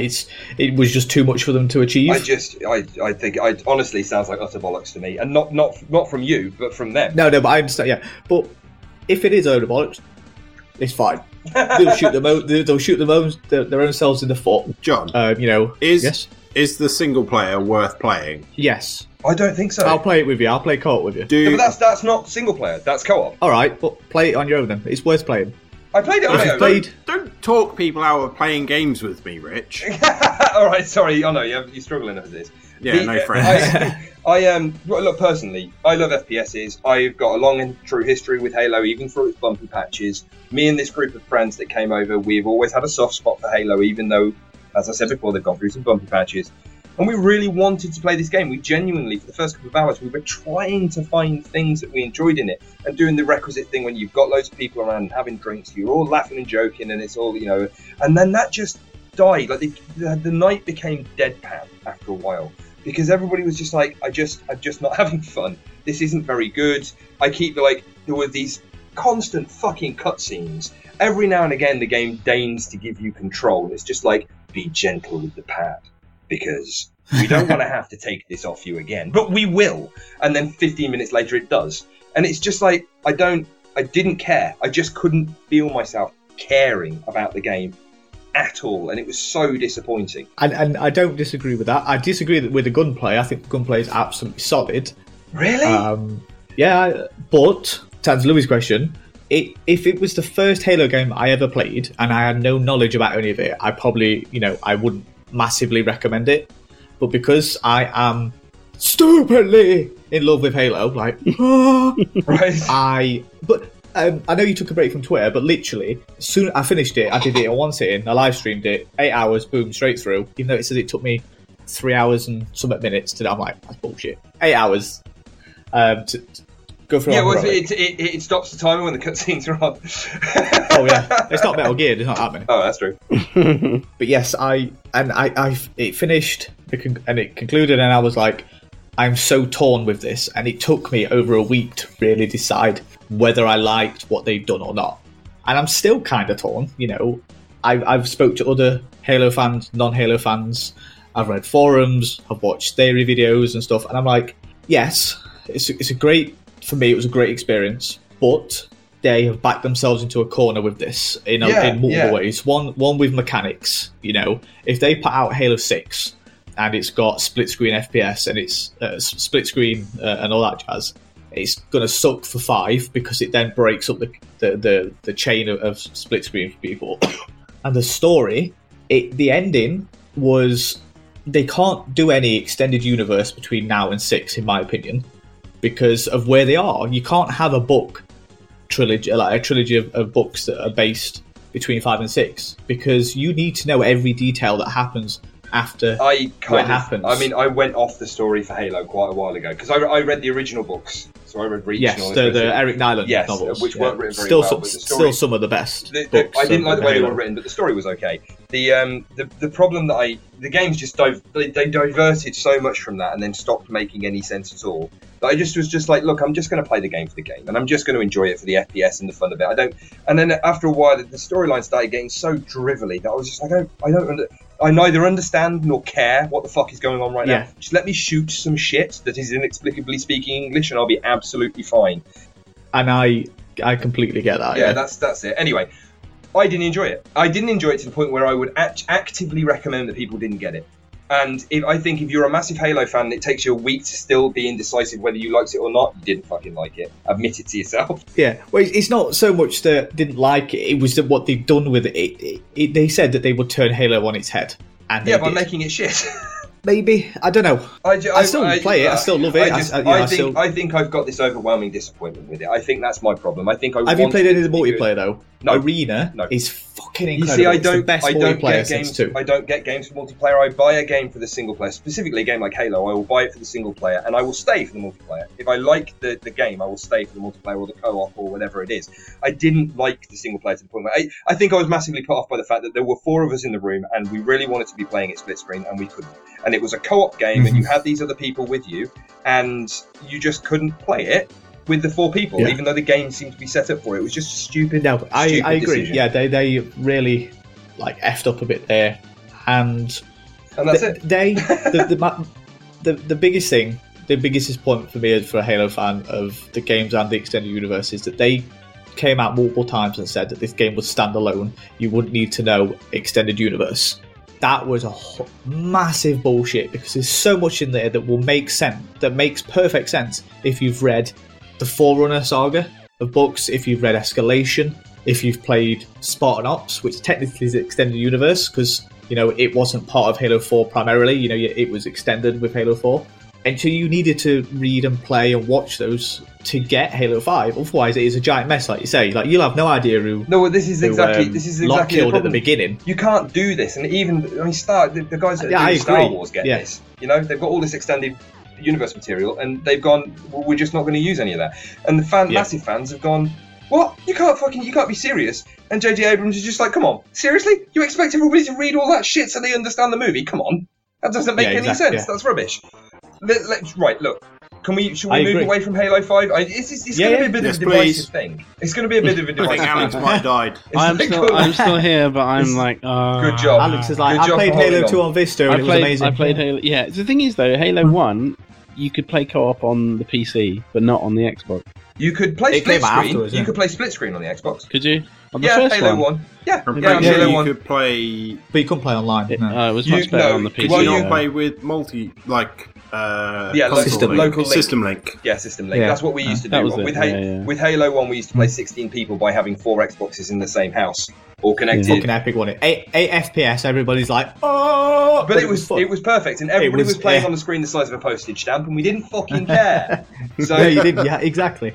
I agree. Yeah, fucking exactly. care we were playing on a screen that was the size of a everybody had 8 pixels each, and we just fucking got on with it. Exactly. Yeah, Yeah, man. standard definition is where it's at, obviously. Yeah, exactly. We all had square screens. God, Yep. kids look at us funny now. And when they square talk eyes about because you that. have to sit that close. Yeah, exactly. Right, okay. Another game. We're going to have to rattle through a couple more because I don't want to run too long today.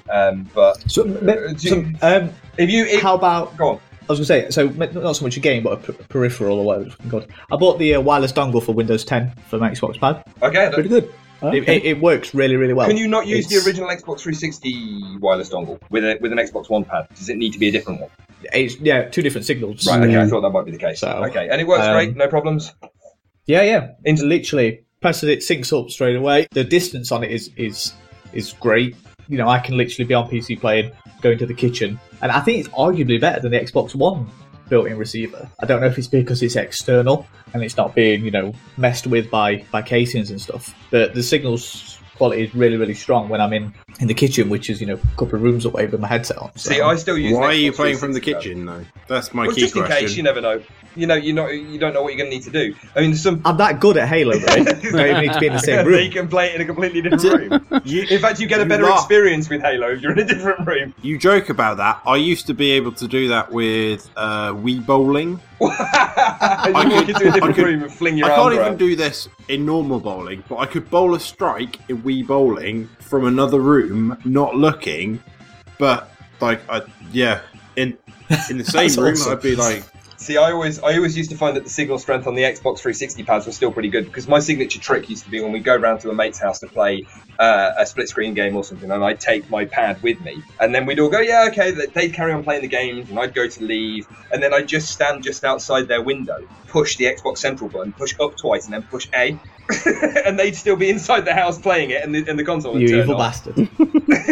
That's just a fun thing to do. That's a perfectly normal thing for an asshole to do, isn't it? Yeah, shit everywhere. I think I'm going to have to get an Xbox One pad at some point. I just don't see the point because I do use my Xbox 360 pad to play quite a lot of PC games, and I like the Xbox One pad. I just don't think I like it enough. It took me a while to adjust. I don't think it makes enough of a difference between the 360 pad and the One pad because I went from using my 360 to using the One pad, and actually it's been a fairly smooth transition. Yeah, I wish that they'd made it so that the Xbox 360 wireless receiver, that you could plug it into the Xbox One, because to so many people who've got so many Xbox 360 pads, and actually button layout is exactly the same. Yeah. Why can't you just use that on an Xbox One? I think the difference is like with the Xbox One pad, you can do the double tap to like take screenshots or record a video, I suppose. and I'm sure that they could just disable that. Yeah. If you're playing with an Xbox 360 pad, you don't get that. There could have been a way to do it, but it's also then people would be like, oh, I've got to buy something else, I've got to use something else to get this experience where, Yeah, like I do get it. It's just annoying because No, everybody's no doubt, everybody's so. got Xbox 360 pads. Like I got tons of them. I don't even have a working Xbox 360. So Does anybody have a working 360 anymore? I don't I've got, think I've so. got one here. It's a nice footstool I'm using at the moment. I've got several. I've but got- I've never had a 360, and I've had Oh three of them. God, 3. I had a launch day. I got the Halo 3 one, the Halo Reach one. I've got the Halo 4 one as well. I had a launch day, a core, and then a second-hand core. I think did I have I don't know if I had an Elite. So I think I don't know if I had an Elite. But anyway, I've got 3 in the house now that still work. Anyway, So, and one of them is the the fat world one. is peppered with red-rigging Xbox 360s. Yeah. They're everywhere. There needs to be some Luckily- kind of like reclaim program for them, for veterans of Xbox 360 wars. There has to be a balance in the force. Yeah, mine right. lived in a towel for a good couple of months. Yes, mine did as well. But you see, kids will never know the struggle. They'll never know the struggle of having to towel your Xbox. Toweling your Xbox is like blowing into a cartridge. Do you know what I It's mean? That, That was- that yeah, gen- yeah. It was this that. generation's That thing. was that. That was our blowing into the cartridge of this generation. And actually, I still Yeah. blow into cartridges because my kids play on an NES, and I can't let them do it because otherwise it's just spittle in the cartridges. Yeah, that's how they do it. No, No, you're just don't lick making it. You're just making it stick more. Stop it. Right, okay. Nowadays, you just get canned air, wouldn't you? No, canned air's expensive. Use the face. Right, Canned okay. air doesn't do fucking shit. Right, we need to talk about more games. I'm sorry, Mr. First Line Defense or whatever you are. Okay, I don't know where we are now. What just happened? Who's talking about a game? You are. I was talking. No, You spoke about Halo. I've mentioned No, about hang Halo. on. no. John was talking about peripherals. Yeah, John Okay, was talking yes. about peripherals, and I was going to talk about Tembo the Badass Elephant, but I can't be asked. Okay, cool. Is it good? That's all you've got to say, it's yes or alright, no. It's a platformer. Cool. However, Who's it made by? Right. I bought some computer glasses. Pardon? Computer glasses. Gaming Oh yeah, glasses. okay. You like Yeah, those gaming yellow, glasses. those weird Gunners. yellow Like, tinted like things. gunners, but Yeah. Cheap. cheap gunners. How cheap? Yep. Probably 50, $4.99. 50 quid cheaper than Okay. gunners. Jeez, you still spent a bit on them. Other gaming glasses are available. No, we don't care. No, we don't care. We're not sponsored. Doesn't give a shit. Okay. Actually, hopefully, I'm pretty sure earlier I promoted Pirate Bay, so at this point anything fucking goes. I'm hoping that if I talk about my Duco glasses enough, that Duco, you can buy other brands, but Duco are very good. And actually, I've heard that Duco are quite good as well. How do you spell that? So that's DUCO, Duco. Is that .com or .co.uk? Oh, It's come on .com. now. But other brands are available. We're not going to link their website. Thing is, I don't need to buy Duco or Gunnair because my eyes are basically I'm allergic to light. I guess you could say. So I have You're to a wear gamer. glasses. So that you're a are- vampire. Either way, My eyes are allergic to light, not So me you're personally. Photo- So You're your eyes are photosensitive. So your eyes are vampires. Yeah, I've got photosynthesis vampiric eyes. Yeah. Shit. So I wear glasses that are like 30% tinted. right. So I don't have to worry about that, which is awesome. See, And I look I've cool as only fuck. ever put a pair of these things on once, and that was EGX 2013 or 2014. I can't remember. Was that were they Duco glasses? or No, were they were Gunnair? and I tried them, Good and I arm. was just like, everything looks a bit yellow. And they had these screens set up, and they went, look at the screen with them, and look at the screen without them. And I was just like, with them on, I feel like I'm looking for urine, and without them on, it just looks normal. And people were there going, they're so fucking amazing. If I'm playing a game for 5 hours, my eyes hurt so much. But if I wear these, it's absolutely fine. And I'm just like, I sit in front of Blink. a PC, yeah, for like fucking 12 hours, and then I come home and do it all over again. Maybe your eyes are shit. Maybe you need to get better eyes. I just don't get it. I know people swear by them, and I'm sure that they are amazing. I just don't get it. All it's doing, surely, is limiting the amount of light that reaches your eyes. Turn the fucking gamma down. Isn't that all it is? The whole point for me is I sit in front of a screen all day, and then I come home, and then sit in front of a screen. Yeah. And I haven't worn them for the last couple of days when I've been at work, but I've not been sat in front of the TV when I got home. Whereas this evening I was sat in front of the TV for a couple of hours, and I could feel my eyes getting tired, and they started to sting. And Did they before, though? Or is this an effect that they've had on you? Maybe you're just tired. maybe I am, but I put them on and I was sat in front of the TV, and then sat in front of the PC, and actually I don't feel as tired anymore, or my eyes don't feel as tired. There's got to be something to this. There's so many people that say that these things are so incredible that there's got to be something to it. I just can't help but think there's just some kind of mass placebo effect going on, where people think that it's going to help and therefore it does. Or they're But actually do you doing know something. what? I'm happy. Yeah, well, that's fine. If you spend money if it and you're is a happy, that's placebo the- effect, yeah, that's if I fine. spent 20 quid on a placebo, I'm fine with that. Yeah, as long as you think it's working and you're happy, then all right, that's fine. I mean, God, Crazy Christianity's been horses. doing it for fucking years. Why not a pair of glasses? Oh, Yeah, all right, I'm fine. That's okay. I just can't help but think that really all they're doing is that they're limiting the amount of light that's reaching your eyes. So actually, if you just turn down the what brightness, Christianity? no, well that too, limiting the amount of information that's getting to your brain. I just think that maybe if you turn the brightness down on your screen, you'd get a similar effect, wouldn't you? But then you're looking. So I turn, and that's probably why I've got fucked up eyes. But I've always turned the brightness up, not massively, but I like to be able to see down a corridor. Yes. So if I turn it down, yeah. I can't see down a Well, corridor, there's a difference and my eyes will between still there's a hurt. difference between So- brightness and gamma, though, isn't there?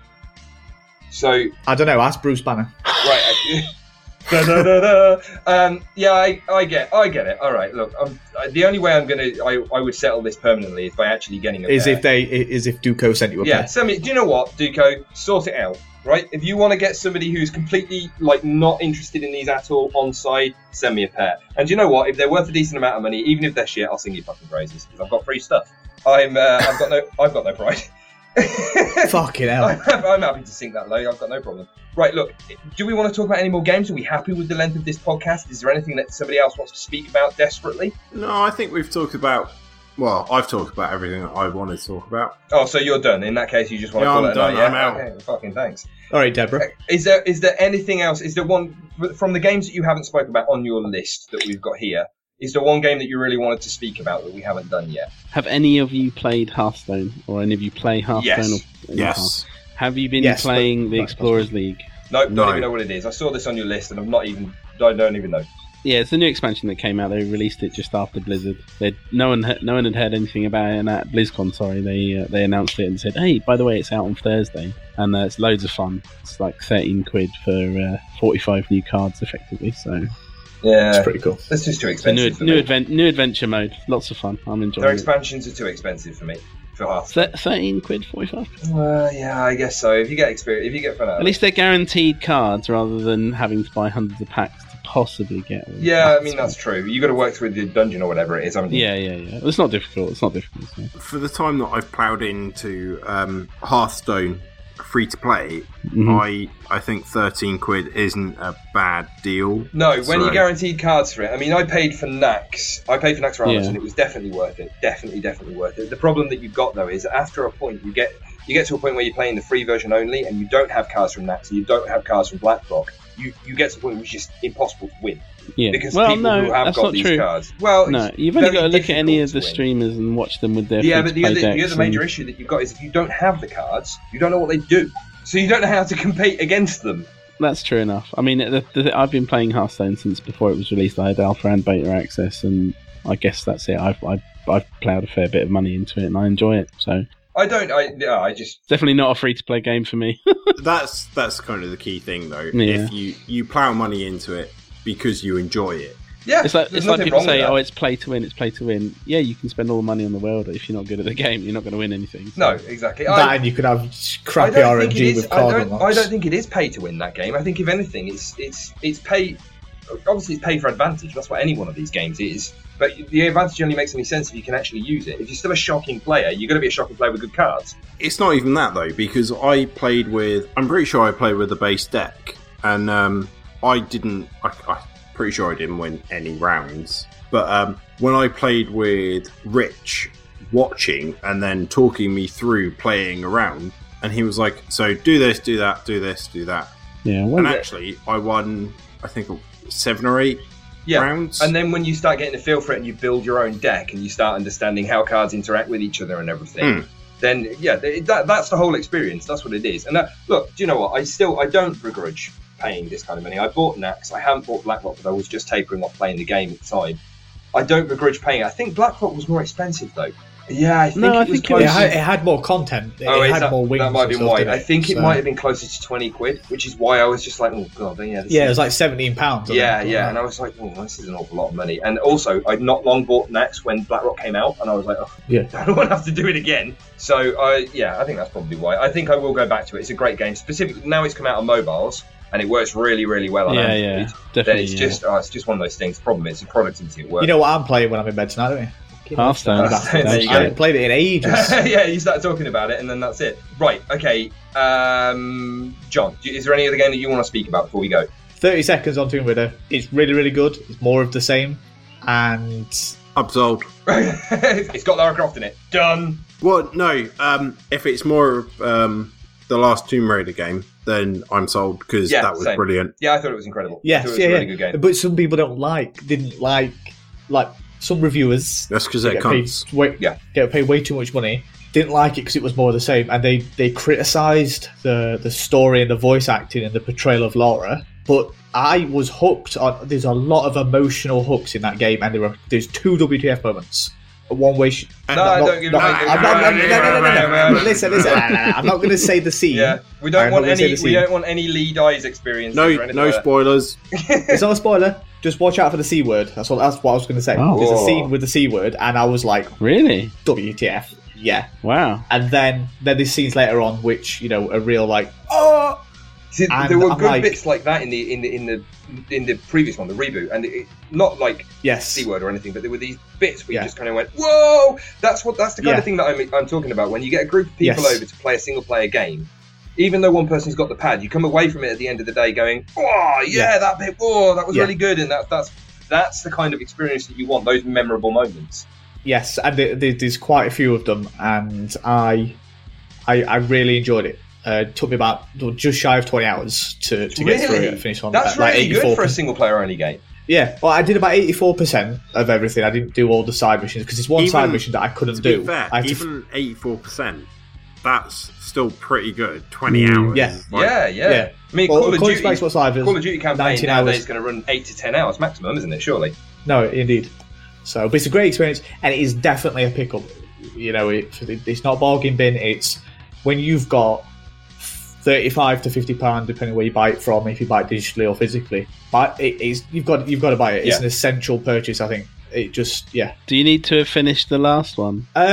No, because the only crossover, not so spoil the last one if you haven't played it. The only crossover is like there's like one character that crosses over the games with her. Okay.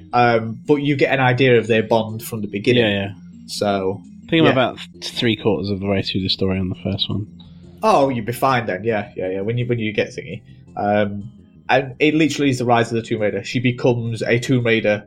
You feel like the next one's going to be a Tomb Raider game. There you go. So in the next game, they're going to go right back to the point where you're spending about 25 minutes jumping, and then you slip once and all the way back down at the bottom, and you've got to start all the way fucking over again. And there's a giant T-Rex, Quinn. Yeah, that's where they're I coming did from. read that there are more tombs in this, and they're not optional. They're actual proper puzzle tombs as opposed to... Yeah, there are 2 or 3 more tombs. I think there's like 11 or something like that in total. 9 of them are optional. You don't have to do them. You don't have to do them. Yeah, 9 of them are optional. You don't have to do them. But they are... 6 or 7 of them. There's 2 that are a bit bleh, but the rest are incredible. It's not just like counterbalancing stuff. It's, figuring out puzzle pieces and water levels and all that, and they're really good. Now, there are some parts more tombey than the last game. Now, there are some bits that aren't really tombs, but people are classing them as tombs. Like, there's a bit with a ship that's not a tomb, but it's underneath a mountain, so it's kind of a tomb, but it's not a tomb, if you know what I mean. Yeah, But you've got to do stuff. How the fuck did a ship get underneath a mountain? Have you ever seen That's just Goonies? part of the stuff. Huh? Ha, true. Yes, you never seen Goonies. Sorry, that's me told. Yes, you're actually playing Goonies. Yeah, I love it. That sounds brilliant. Well, they had But that in it's the all first part game of the story as well. and stuff. They had that kind of thing where there were tombs that weren't actually tombs. There was something they were just an but old these building. are a lot more puzzle orientated. It's not like you'll see that you'll use whatever a vision is, fucking stone vision, and be like, oh, there's a bit there highlighted. I've just got to get to that. That's your end game. You've got to figure out how to do this bit, and there'll be something up the river that you've got to do to get this bit to work. But the game doesn't tell you that. Laura will tell you after a while. She'll go, what about some barrels? But that's after a few minutes of you trying to figure out what to do. She's like giving you pity information. Yeah, and you're like, fuck you. Bitch, keep your mouth shut.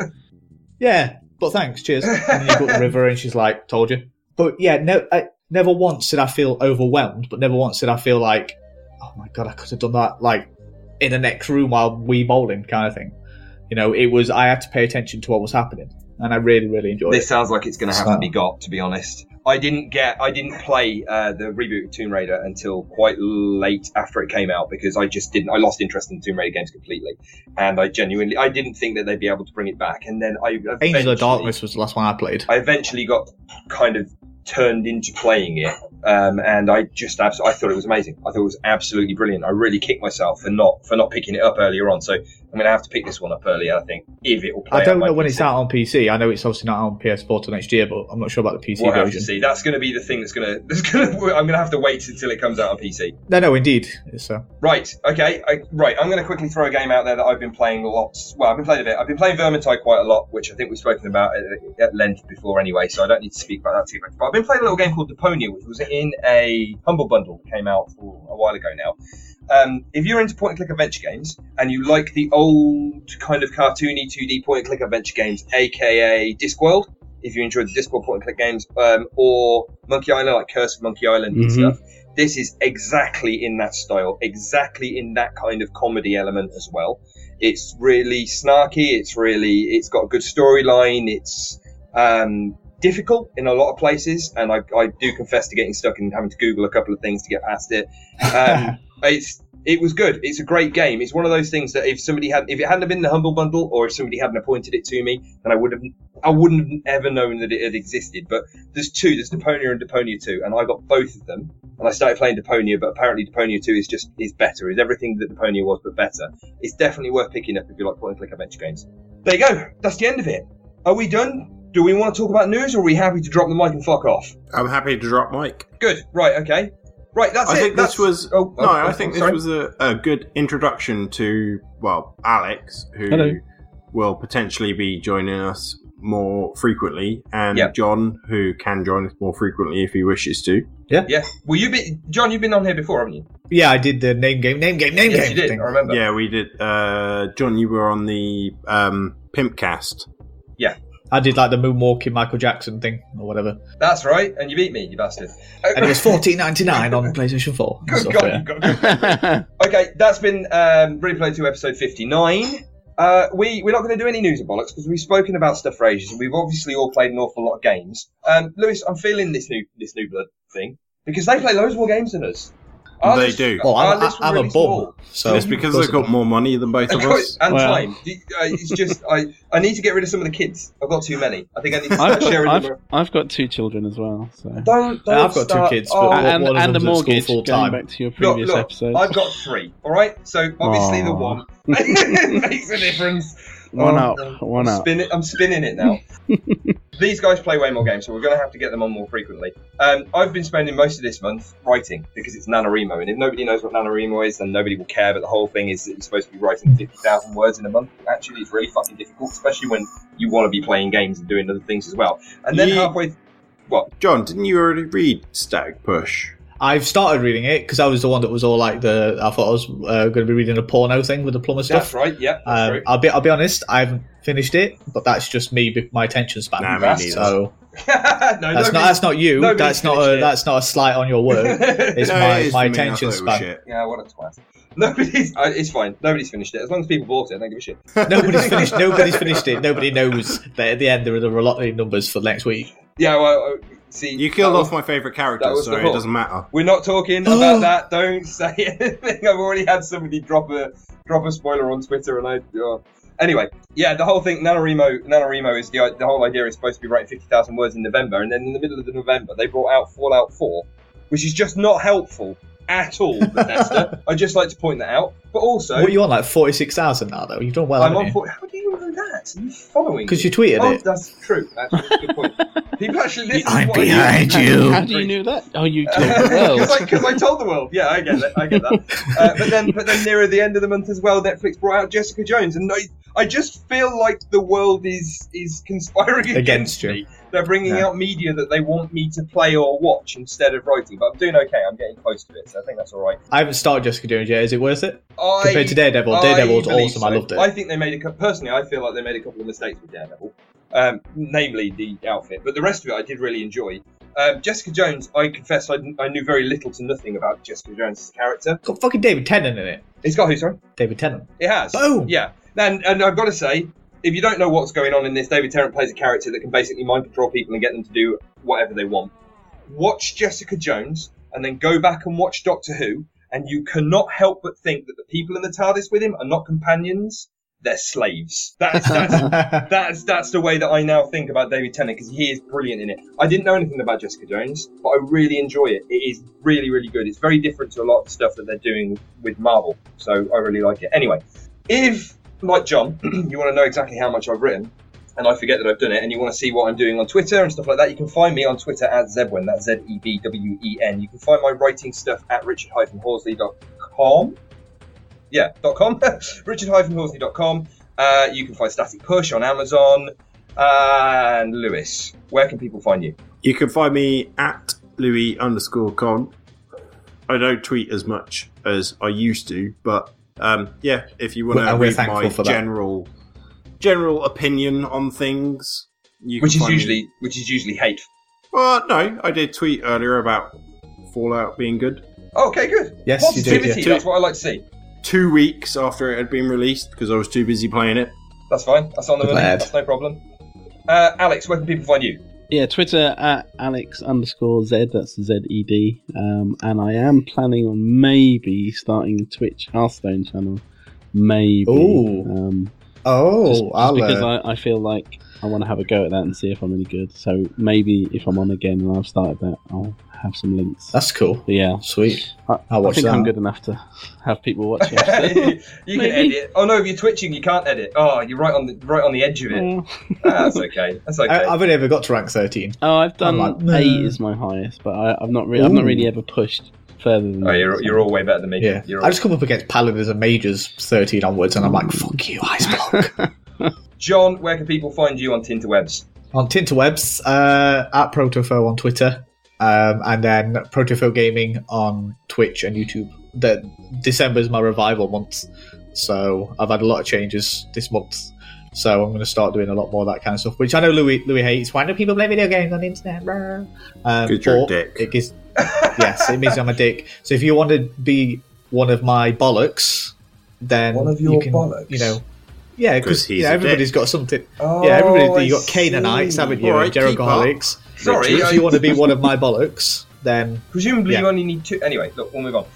So that's where you can find John. You can find Ready Player 2 as a whole on Twitter at ReadyP2. You can find us on Tinterwebs at ReadyPlayer2. That's two.co.uk. We are very generously hosted by the palaceofwisdom.co.uk as well, so you can find loads of good articles and stuff on there. We don't post very many articles to our website because we can't be bothered. And actually, a lot of the time we don't even do podcasts, so what are you going to do? But they do post loads of articles, and you've probably seen them all over Facebook, and you didn't even know that they were Palace of Wisdom's articles, but they actually are. And that is it. Is there anything else that I should be pimping out, Lewis? Acast. We do Acast. I don't really understand the situation with Acast, so you're probably better at explaining that. Okay, so we're actually hosted by Acast, but we are kind of networked with the Palace of Wisdom. Yep. So we're the gaming division of the Palace of Wisdom. This is scary. Palace of Wisdom. But yeah, the lovely folks over at Acast, who are a fairly new podcast hosting provider, are they're the guys that basically say, yeah, we'll host your podcast and give you some money if people actually listen to you, which means we're never going to get anything from it. Am I right in saying as well that if you hear advertisements interspersed in the podcast, that it's them that have put them there? Yeah, so if you guys do hear an advert, it's not us, it's the hosting providers. Unless it's for those glasses that we were going on about for ages, in which case that was which entirely us. Yeah, accidental. That was audio product placement. There you go. Great, right, look, that has been us. That's been the old guys and the new guys. It's been Ready Player 2 episode 59. We're all going to collectively drop the mic. Thank you very much for listening. Goodbye! Bye.